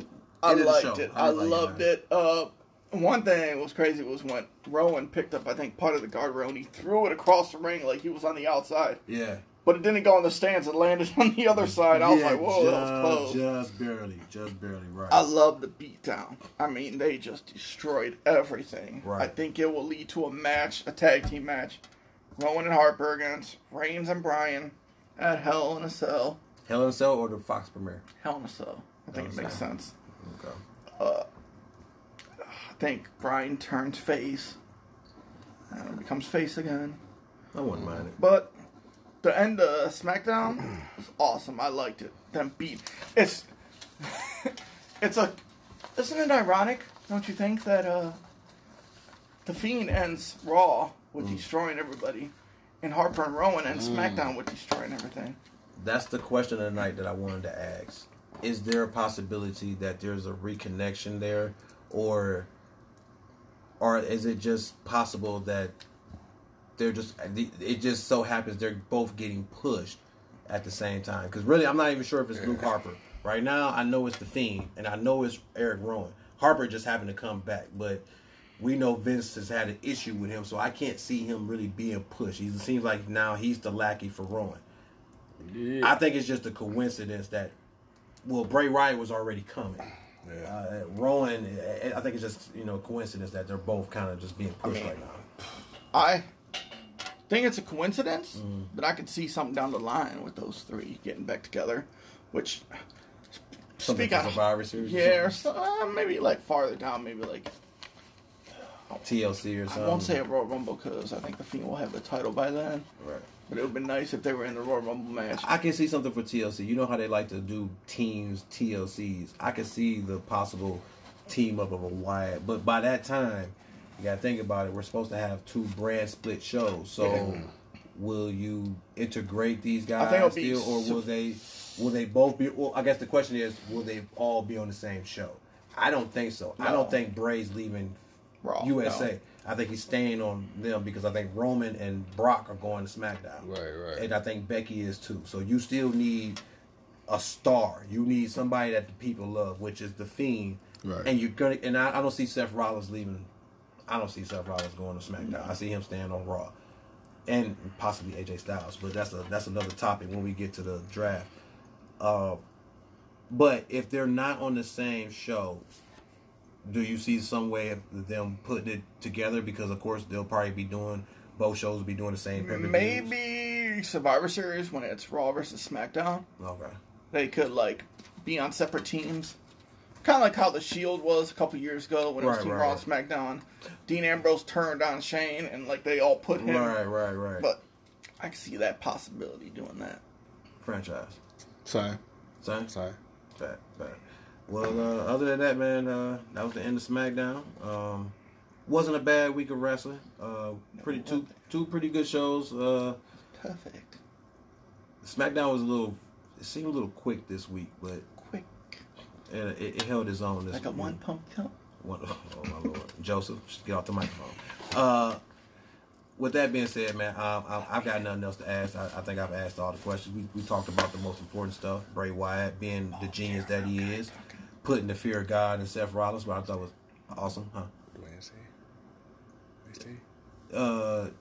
Yeah, we can do that. I mean, with 5 minutes, it won't have to do long. Looks like a beautiful camel method. Oh my Lord. Okay. SmackDown was awesome. Brock Lesnar showing up, challenging Kofi for the championship. Kind of interesting. I think we all know what might happen with that. I'll pop you. Being bad, Joseph. I thought that was interesting. That was a nice surprise. I haven't seen Brock on SmackDown in a long, 15 years they said, something like that. Yeah, since He 2004. hasn't right. He On hasn't TV. wrestled or been on SmackDown Yeah. since the last time he was, really in full-time WWE. But other than that, man, 2 good shows. I think we got one more to talk about, and we can get through that. We can get through that real quick. All right, ladies and gentlemen, That will wrap up the SmackDown Live review. Don't you move anywhere now. You better stay tuned. You better keep those Rudy, Trudy, Fruity Booties in those teeth, and you better listen, and you better listen good. We got NXT coming up, and boy, it was a toe topper, and I ain't talking about my nickname. All right. Well, until next time, I guess that's in a couple minutes, we will see you for the NXT Live review. Bye-bye. And you know what that means. All right, ladies and gentlemen, we are back with the last portion of the show. This is 3 of 3. Ooh. All right, we are talking about NXT, aka Next, because they're the next thing in professional wrestling. All right, the USA Network. You guys, you've seen the Flawless, you've seen the K Breezy, aka Truth Kimber. What did y'all think about this show? First hour was awesome. I liked the first hour. First hour was just it was kick ass. The fatal 4-way for the number 1 contenders for the women's title. yeah. All 4 of them came out, and we just talked about it, man. Displaying your women's true talent, and Yes, this sir. was at the top of what we want to see from the women. Come out and be who you are, and do what you do, and entertain us the beautiful way that you did. I can't give this match any more props. We're trying to get this in and get out of here. So this was just, for me, this was match of the week. Out of all 3 shows, this was the top match. I love this match. They had a 4-way to see who will face Baszler for the title. I was a little confused because I was like, where's Rhea Ripley at? Because I thought she was supposed to be. yeah, I thought it was supposed to be a fatal she's been- 5-way or yeah, something. because she's been going after Baszler the past couple weeks. But when Candice LeRae won, it made sense because I think she's the only one that hasn't fought Baszler yet. She's been fighting Io for the Yeah, last so 2 it made months or sense. So. Yeah. I liked it. Good way to start off the show. Got the crowd into it. Most definitely. And showed you the what entire match. And it showed you what women wrestlers can do when you're in NXT. And I think that's, and I know you're about to get moved on further, but I think this is what kills the main roster when you have the 4 women that have raised the bar for the women's wrestling to where it is now. Why can't you do the same on the main roster? You got them all. All the women that won NXT championships, you got them on your main roster. They're either the Raw or SmackDown champion, or they're the number 1 contenders to the belts. This to me just it put to shame anything that the main roster women have been doing for the past couple of weeks, even leading up to Clash of Champions and SummerSlam. This topped this match. This topped it. Go ahead, franchise man. I just had to get that out there. Yeah, I was uber ecstatic to see Mia Yim. Well, more so, Bianca Belair, the EST of NXT, and of course the Joshi Judas herself, Io Shirai. Io. I love the match. To me, I honestly think that was probably one of the top matches. Definitely, arguably, match of the night. I loved it. And I like where they went with it. I was a little unexpected in my opinion with, Candice LeRae, but overall, great way to start the show and great way to, to display your female talent. I loved it. Especially when she hits that reverse Frankensteiner. Oh man, yeah, that was nice. That was really nice, man. That was awesome. Yeah. Next up, I think, what did we get? What happened next? It was Sean Multe. Sean Mulata versus Grimes. Yeah. Okay, I'm not gonna lie. Don't know these guys. Haven't really seen them. Unfortunately, these are a bundle of talent that WWE has, but don't get TV time, and which kind of sucks because when you see these guys and they actually do some stuff, you want to know who they are, but you don't get to see them enough. So I'm not really sure of these guys' character, their moveset, or what they do. It wasn't a long match. I think it was 2 minutes. No, it was like less than that. Okay, It was I like 10 seconds. Well, it was 2 minutes of intros and Yeah, then and then everything, 10 and then 10-second match, and then before it went to the match. Not the second match of the night. The North American title, which we'll just go ahead and get into it, man. I want to talk about this. What's up? Little match. What little match? Go ahead and talk about it. So, I know who Sean Maleta is. He is a wrestler from Alpha the Wild Samoans promotion. And I saw him down there when I went to go visit my buddy down there, and he wrestled him at that match. They had a good feud going on. Oh, that's awesome. So I know who Sean Maleta is. Good wrestler, can do some stuff. Right. Him and what's that guy? Noah Kakua, the shyness one, I think. Whatever, he's doing something in the NXT. He had like a little NXT gimmick for a while. I don't know if he's still doing it or not. But he also came from Alpha the Wild Samoans promotion also. Right. So I've seen him. But Grimes, I mean, can I say? I mean, he's been trained by Jeff and Matt Hardy. I mean, I don't know what he's doing. I mean, he was in NXT. I mean, in TNA as a three-time. Trevor Lee, right? Trevor Lee as a three-time Impact champion. So I don't know. So there's definitely somebody to look out for. He is, yeah, Grimes. I don't know if they're going to push Sean that much, but Grimes, I can see that. Grimes. Cool. All right. Hey, man, the more you know. Keep it real. And Nick Neal, you still listening? I want my fucking shirt. I sent you. I said I want your shirt. He want his plucky shirt. Oh, yeah. Give him his plucky shirt. I'll go down the hole. Go down the Push hole. the button. I push the button. That was my favorite character, so I ain't gonna lie.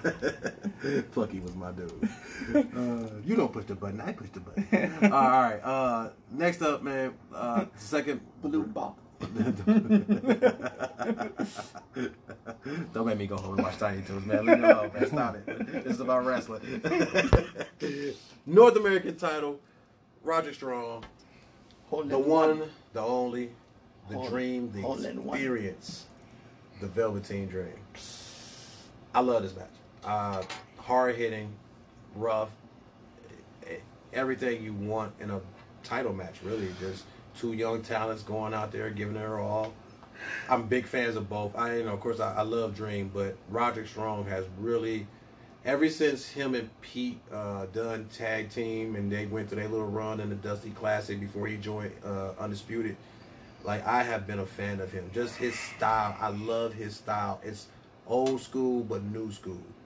It's like it's old school stuff that that really got over, but he does it in such a new school way that, man, you feel hurt after watching him wrestle people. Just like you when you watch Pete Dunne, when you watch Roderick Strong, man, you like, man, my back hurts. And I'm just sitting here watching you break someone else's back. And when you go to move, you're like, oh, like, man, like, come on, man, my knee hurt, my jaw hurt, like, just come on, dude, you're smacking the hell out of this dude. I thought this was a great match. The ending saw, prior to the ending, it saw Undisputed coming out, and Roderick, close calls, but he just couldn't get it to go over, and of course that got on the nerves of the Undisputed. They just couldn't sit in the back no more.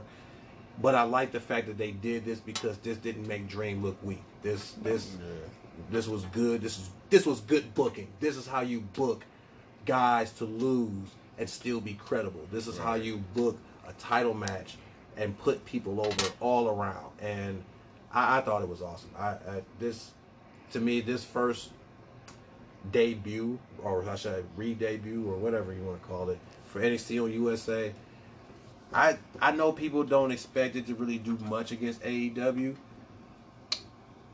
I think they might give AEW a run. I'm not saying they're going to dominate AEW. I'm not naive like that. It's still NXT. There's still a lot of inexperienced guys. But if you're going to put on quality matches like that, I'm sorry, it's going to be kind of hard for me to see how they're not somewhat competition for AEW. I love the match. I mean, when they announced it for, the first hour, I was like, man, Roderick Strong's going to get the title. It just made sense for him to get the title. But the way he got it made even more sense. Yeah, Adam Cole hitting the super kick on Dream on the top rope was nice. I don't like the first, even though it's going to change, both hours being on USA. I don't like them going to 2 hours because they were 1 hour. Right. I think they should just keep the 1 hour. Because I think if you go to 2 hours, it might help them, but it could also hurt them because they're trying to fit. But I think the 1 hour was perfect for them. But I do not like the 1 hour on USA and then the 1 hour on NXT on the network. That they're only doing that because the show suits. It's in its final 2 episodes. So once that, it should end by the time the debut AEW show. Yeah, they said they're only doing it for the first 2 weeks. Right. But these should be the last 2 weeks of that show. But they wanted to keep that core audience, watching that show, which is fine. It's about to end. So my biggest issue with it, and I know it's temporary, but what I miss about it, I'm going to miss about it strictly being on the network, is I hated the fact that the shows is already on. But yeah, so the only thing that I didn't like was it was only an hour on USA. So you're doing an hour with commercial breaks. Longer commercial breaks. Yeah. You're not just doing them with your WWE commercial breaks and promos of all your talent. You're doing it with an AEW commercial show. Right. Yeah, which... Way to go, USA! Woo! Hey, they're mad because Fox got SmackDown. That's why they did that. Hey, you want to sell our other show to somebody? Okay, we'll show you. So it was like you had that, but then when they went over to the network, it was like no commercial breaks. So that kind of like... I felt like I was watching 2 different shows, but it was the same thing. Yeah. I just don't. And to me, on the network, the matches on the network, it just seemed like it was better to me, or presented better than it was on USA. But I like the look and the feel of it being on USA. If that makes sense. Yeah, but you're like so used to no commercials on. Yeah, that's what I was going to say. Like I'm used to the limited commercial. One, you can fast forward them, so you ain't even really got to watch them unless it's something you want to watch. Yeah. So you can actually just fast forward to the next thing and just go from there. So unless you're watching NXT on a delay, where you can just fast forward through the commercials, then you're golden. But I outside of the commercials being a little extra long, I didn't mind it. When it came back, like for the women's match, it felt like they just kept going, like it was nonstop. Yeah. Like it left on the commercial with action, it came back to the action. Like it didn't have a slowdown. It's like it left on something like, oh man, oh no, don't go to commercial. I want to watch the rest of it. And then when it came, I was like, oh man, what the hell did y'all do during the commercial? Like I want to know what was going on. So I didn't have a problem with that aspect because I felt like both matches delivered on keeping you entertained and keep you viewed on the matches itself. Like I say, just so used to just watching it on a network, you don't have all these extra commercials about soap and pregnancies and all this other crap that they show. It is going to feel a little weird because usually they would tape 2 episodes a week. Right. And then sometimes they would have to come out and re-tape it. Because I think it was the Tommaso Ciampa, and it was some ending where you didn't know what happened, which ending they were going to show. It was Ciampa and Gargano. Yeah, you didn't know what ending they were. It was the setup for the original. Yeah, you didn't. Match. Yes, I think they finished. Or was it Dream or somebody? They taped 2 finishes. That was Dream versus Gargano. Yeah, They taped the one where he won, and then they taped the one where he Gargano lost, retained. and you didn't know which one they were going to go with. Right. People were talking. Now that it's live, you can't tape some, so it's going to be trying to balance that out. It's going to be live every week, 2 hours. It's going to be interesting. I don't think it's going to... But it's also going to be interesting how AEW does that with commercials also. The one thing I did notice, and I know we got some other stuff we want to talk about, and honestly, outside of that, there was maybe 1 or 2 other... There were 3 things we want to talk about, but I didn't have I guess the thing for me is when you switch to the second hour, or actually not even when you switch, when you watch NXT in a whole, because it's only 1 hour, and even though everyone doesn't always get on TV, I think that's lightweight the problem. You had, apparently the Street Profits were there. They could have fought somebody. You had the Forgotten Sons. They could have fought somebody. You had Kushida. He had a match, but his match got broken up because the Imperial showed up.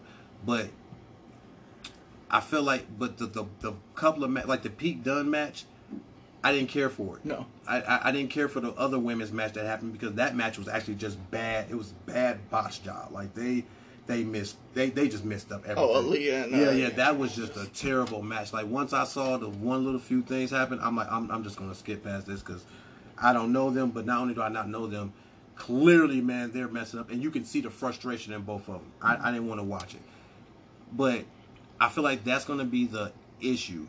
Where was Keith Lee?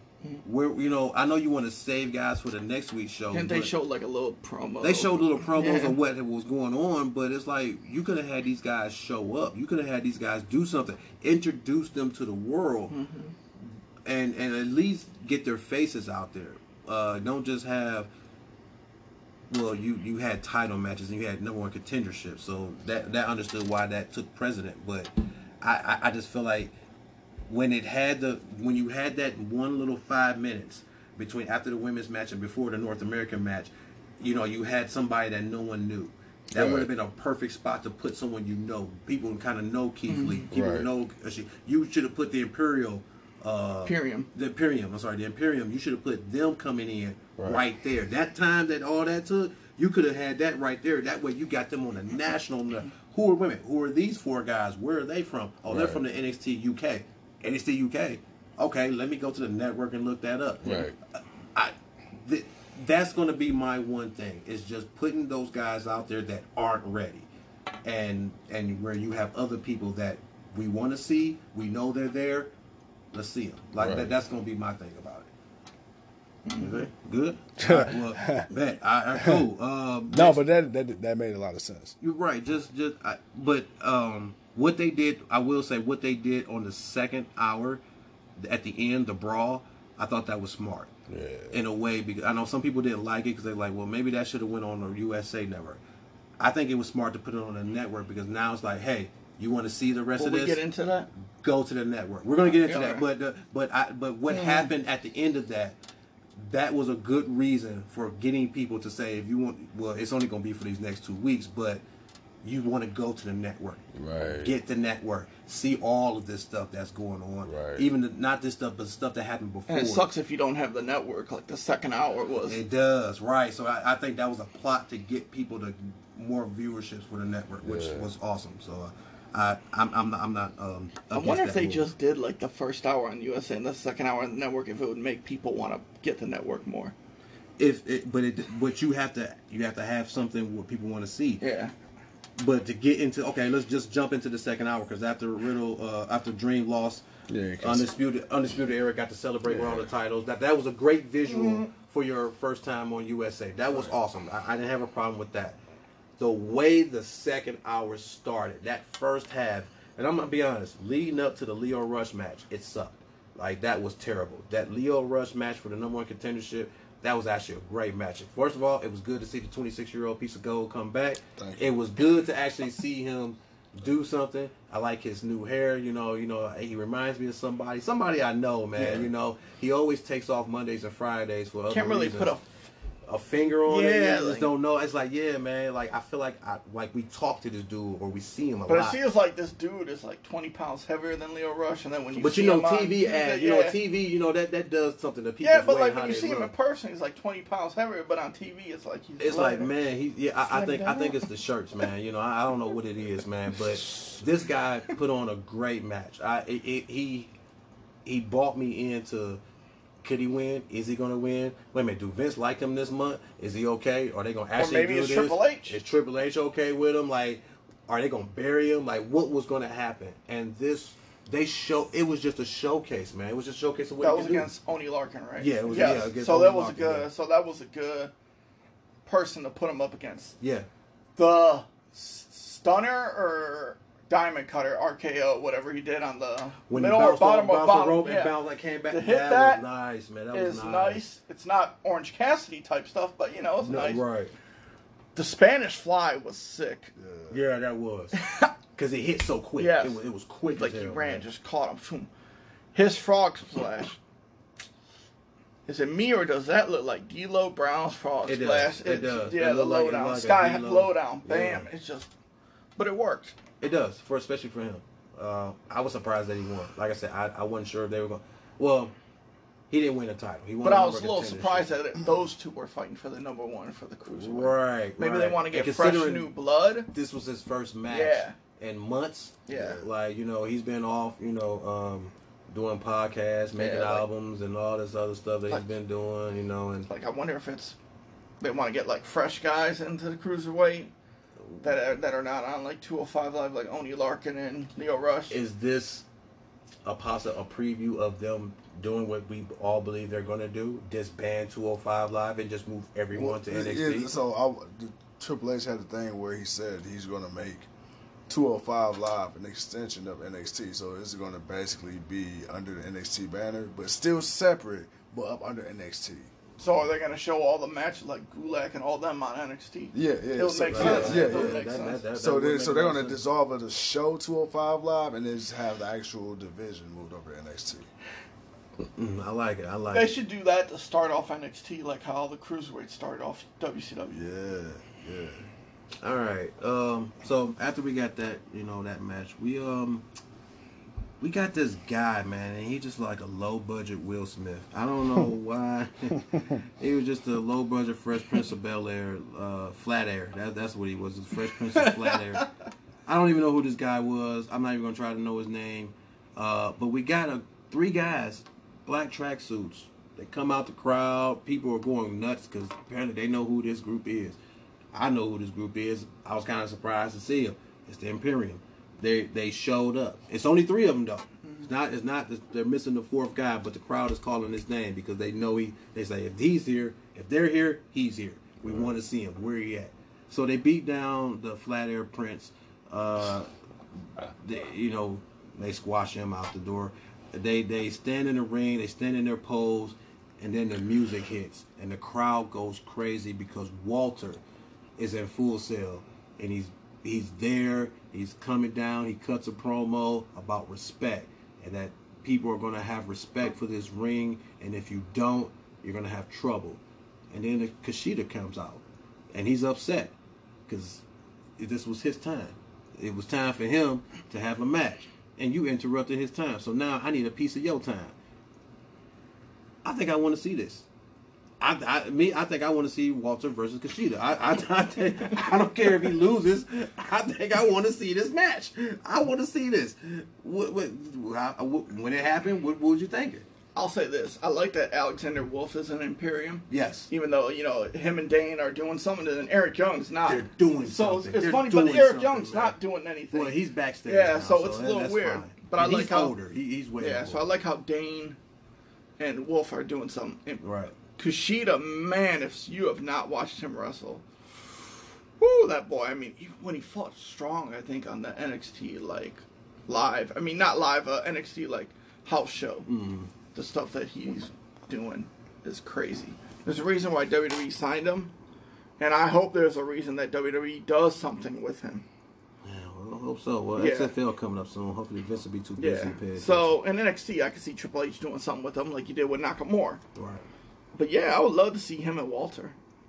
I think that'd be a nice, interesting match. Walter seems to work well with smaller guys. I like a big guy who doesn't have to bring himself down to make a small guy look good. He can still be the dominant him, but like Drew McIntyre versus Cedric. And there's some times where a small guy makes the big guy look Look good. really great, and I think that's what we're in store for. So I'm very excited. I for that. want to see a Walter versus Brock. I don't think that'll ever happen. That would Walter looks like Vladimir Kozlov's long lost son. I wouldn't be surprised if he really was a son. You know how old those folks look. They can look like they 34 and he could be 55. Terrible So after that, you know, like I said, we Leo Rush had his match, awesome match. He's the new number one contender for Drew Gulak's Cruiserweight Championship. And then we got the street fight, the match that I think we've been waiting for, we've been wanting to see. This was awesome. This, I believe, was the reason why they didn't put it on the USA Network. This is the reason why they put it here to display the chaos of NXT. I love this street fight. I love the way it started off. And then I love where it went. It went to the back, where you saw the other people, instead of them running out the way being scared, they're standing there cheering it. I love that. I love the fact they're like, yeah, get them, yeah, they're cheering them, and they having their fight. They're going back and forth. They're punching, they're kicking. Dane throws Riddle up against a TV truck, and then they go towards this table where Walter and the Imperium seems to be just sitting and chilling, having a bottle of water with their pinkies up, and Dane pushes Riddle, or Dane tried to push Riddle, then Riddle reversed it, and then Dane ended up hitting the table. One of the two hit the table. So much happened because I was just so much excited. And then Walter, out of nowhere, starts choking Riddle. I'm like, okay, Riddle versus Walter. Yes, give it to me. I want to see it. I'm game with it. But it turned into a brawl. Street Profits come out of nowhere. Like, oh, okay, where y'all was at? Forgotten Sons. Right, the Forgotten Sons. They come, you know, they jump into it.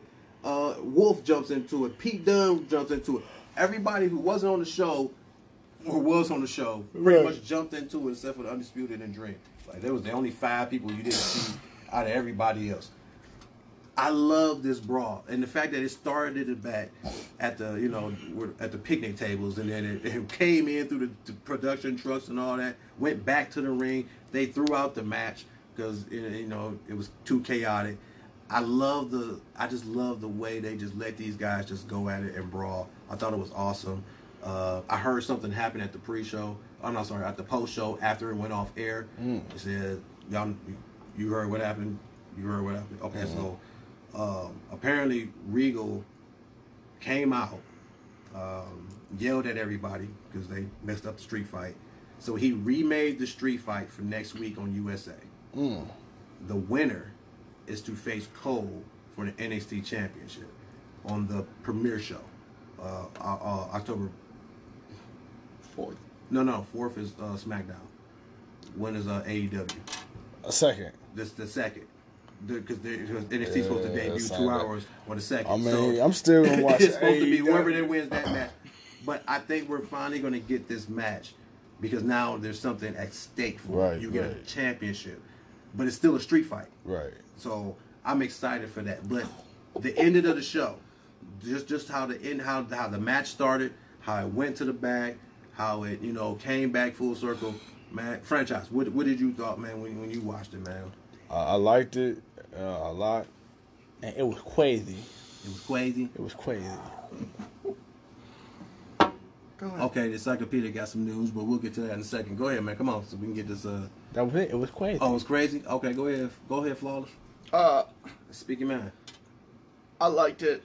In the back, I was a little confused. Like, I thought it was like NXT UK versus NXT. Mm-hmm. And then when the Forgotten Sons were attacked, then when Street Fighters were attacked for fighting with Forgotten Sons, I was like, okay, it's just a brawl. Because first I was confused. I'm like, oh, is this NXT UK versus NXT? Right. Like, it did look like that. Yeah, it did look like that. And then I think the ending was when Killian Dane jumped off the top rope on everybody, and then it ended. Right. It's looks good. Riddle versus Dane, to see who faces Cole, it's gonna be nice. Maybe Riddle wins. I could see that. But okay, so let me ask you this. So since they now have a number one contendership for Cole, where does this leave Dream? Because though Strong beat him for the championship, it was Cole who cost Dream the match. So eventually, we always said, if he's not getting called up, we're gonna see a Cole versus Dream because we've already kind of gotten it already. Where do you see Dream after last night, after everything that happened, and even hearing that Riddle and Dane is gonna get this title shot in this street match? Where do we see Dream going next? Go ahead, man. I see him going to the draft. So you don't see him going against Cole? You know what? And I'm going to second you on that. I don't think there's not enough left for Dream to do in the NXT. Well, he's never won the NXT title. I know, but you know what? And I will say this: I think he'll be one of those few exceptions who he doesn't need this. He doesn't need the NXT title. I think he did well enough with the North American title. Right. I don't think he really needs the NXT title. I think now, if you're gonna call him up, now is the time to do it. It's the time to do it, and I want to see his ass on SmackDown. I want to see him on SmackDown. I think SmackDown, or you want to see him under Heyman? I want to see him on SmackDown, but I think Raw is going to get him, and I'm not mad either way it goes. yeah, I'm not mad either. Okay, all right, I'm cool with that. I feel like before he goes up, I feel like a Dream versus Cole for the NXT title is a takeover. I feel like that has to. I'm looking at it from the standpoint, man, that Cole literally. Tyson. Cole literally cost Dream his title. Yeah. I would think Dream would want some type of revenge at him. And I can just see to it. say I'm one of those guys, I'm a Triple Crown. Well, he hasn't won the tag team twice, so I guess he can't. I mean, I can see a say match that. eventually happen, but I don't necessarily think he is going to win the title. You don't. Okay, so if they don't call him up, so okay, let's say they're not calling him up. Yeah. Is there a reason for him not to win the title? Other than you be taking it off Cole, but again, I'm not seeing it. I'm not okay. Strong just won the title, so they now just have all four championships. So I don't see Cole losing it no time soon. Yeah. The next takeover isn't until November. Yeah. So if it's not November and it's not Royal Rumble, if Dream doesn't get called up, Dream Dream's not winning the I title. think Dream would have went after Cole after what happened last night. Right. But now that they announced Riddle versus Dane will face Cole, I think Dream goes up. Okay. All right. Cool. Yeah. But what? I will say this: how you said they're Speak gonna mine. they're gonna face Cole on the October 2nd one, right? Is that what's gonna happen? The winner of next week will face Cole on the premiere. On the premiere. Yeah. So then I could see in Dream fight Cole at the pay-per-view, like challenge him at the NXT pay-per-view takeover at Survivor Series. If he's not called off, if he's not called up. But I think it's 50-50 on that. Now, October 2nd is the premiere of AEW Dynamite, which you already know they got a few good matches on there. Their October 9th show, they announced the Young Bucks versus Private Party. Wow. Okay. Wasn't expecting that. All right. Cool. Tag team tournament, maybe. I mean, you got to establish tag team championships, and you haven't done that yet. You established at least you're going to have a women's championship. We already got the AEW championship. We haven't figured out what they're going to call that middle championship yet. We know it's not going to be U.S. You can't take North American. No. You can't take U.S. No. So Could be television. That's I was thinking. Well, they better not go European. They better- Television, it's crazy how AEW, like tag team wrestling, like I was talking to somebody the other day, they're like, oh, who does AEW got tag team besides Lucha Bros and Yeah, they got lots of tags. Young Bucks? like And I 5 said, or well, 16. Yeah. they got SoCal Insurance, and they're like, who's that? I'm like, Frank Kazarian, Christopher Daniel. Oh, I'm like, yes. You got the best friends. Best like friends. you got The Jungle. teams, yeah. Jungle Boy, Luchasaurus, and Luchasaurus, then like, you got Marco teams. Black Stunt. Order, right? Like, yeah, man, Black Order. you got Like say AEW's like, hey, one Wednesday night, we're gonna have the Lucha Brothers versus SoCal Uncensored. You're not gonna be like, man. You're gonna be like, oh shit! Right. Like it's crazy. Yeah, that's that. Like even watching Private Party on the pre-show, Yeah, you're that like, was, that was a real good holy shit! Yeah. Yeah. Like kind of reminded me of the Street Profits a little bit, but whew. Yeah. Well, look. As far as AEW is concerned, I'm ecstatic. I'm happy. I can't wait to see what they're gonna do. I'm actually a little more excited about NXT just watching this previous show. I think, excuse me, Triple H has got something up his sleeve, and as long as Vince don't Vince it up, he don't Vinnie Mac it up. Okay, We'll say this: I'm gonna record NXT and watch AEW live, but I will flip back and forth when there's a commercial. Oh yeah, I'm watching AEW. It's gonna be a Monday Night War. It's gonna be a Wednesday Night War. Yeah, I'm watching AEW.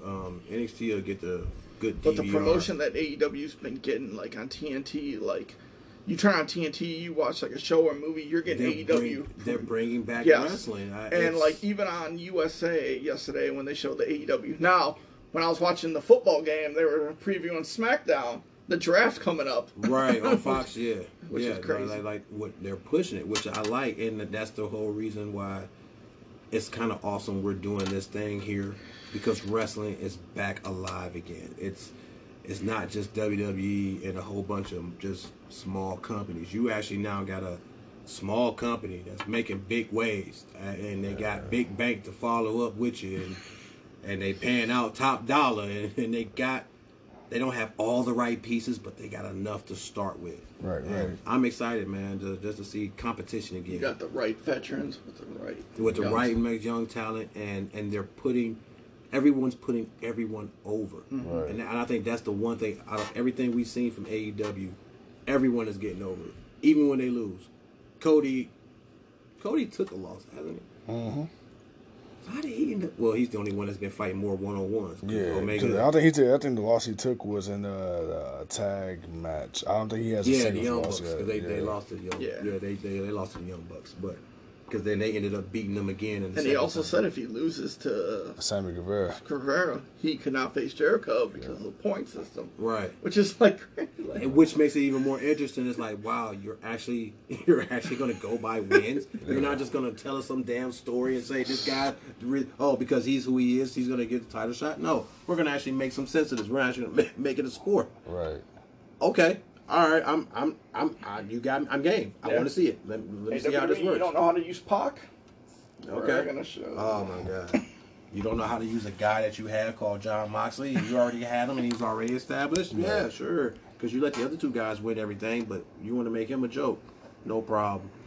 You want to take your first undisputed champion and make him really a true Hall of Famer? Yeah, let him go to another company. Well, no, not let him go. Not treat him with the respect he deserves, and watch him go to another company and make history again. Now this dude has won WCW, WWE. You know what's funny? It reminds me of when Jericho said, like, when he left WCW, he came to WWE and it was like, oh. You know, and he said, I felt bad for the guys that left WWE and went to WCW. Yeah. Now, if it kind of feels like you leave WWE, you go to AEW, you're like, oh. But I don't think it's as bad. No. It wasn't as bad as, like, he was spiteful of WCW, so I don't think he's spiteful of WWE. He just understands because he's older. He's put over enough people. I mean, Jericho, come on, man. This dude is 40-some years old, and he comes in with a scarf and a blue jean jacket and a list, and it's the most popular fucking thing ever. And it just gets over. And then he becomes best friends with Kevin Owens, and it's the best thing ever. They even have a match. Friendship. Oh my God! And it's that picture still. That picture still. Like, Jericho is just a genius, and now he's on AEW.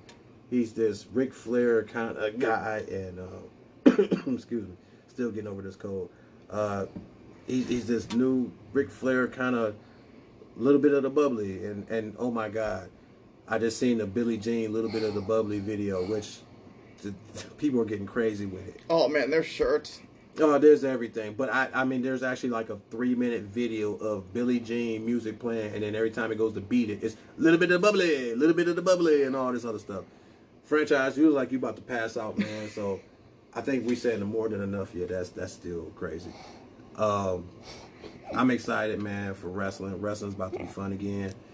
Daryl then fell asleep on the couch. Joseph then fell asleep on the floor. We got to get these guys home. It's nap time. They got school in the morning. Any final thoughts, man, before we get out of here? Ladies and gentlemen, thank you for tuning in to another episode of the Dinner with a Western podcast. As always, it was an honor and a privilege. I'm tired. I just woke up from my nap, but I woke up just for you to say this, so I'm about to say it quickly. It was an honor and a privilege for my tag team partners, Flawless Joy V, and my good brother Tuco Kimbrough, aka K Breezy. I am the 26-year-old piece of gold. That's right, counted 1, 2, 3, 2, 6. 26-year-old piece of gold. Dear mathematics, baby. And that's the bottom line. Quedado Seto. Deuces, man. Bro, that blue moon got me. The gray one says you can kiss his ass.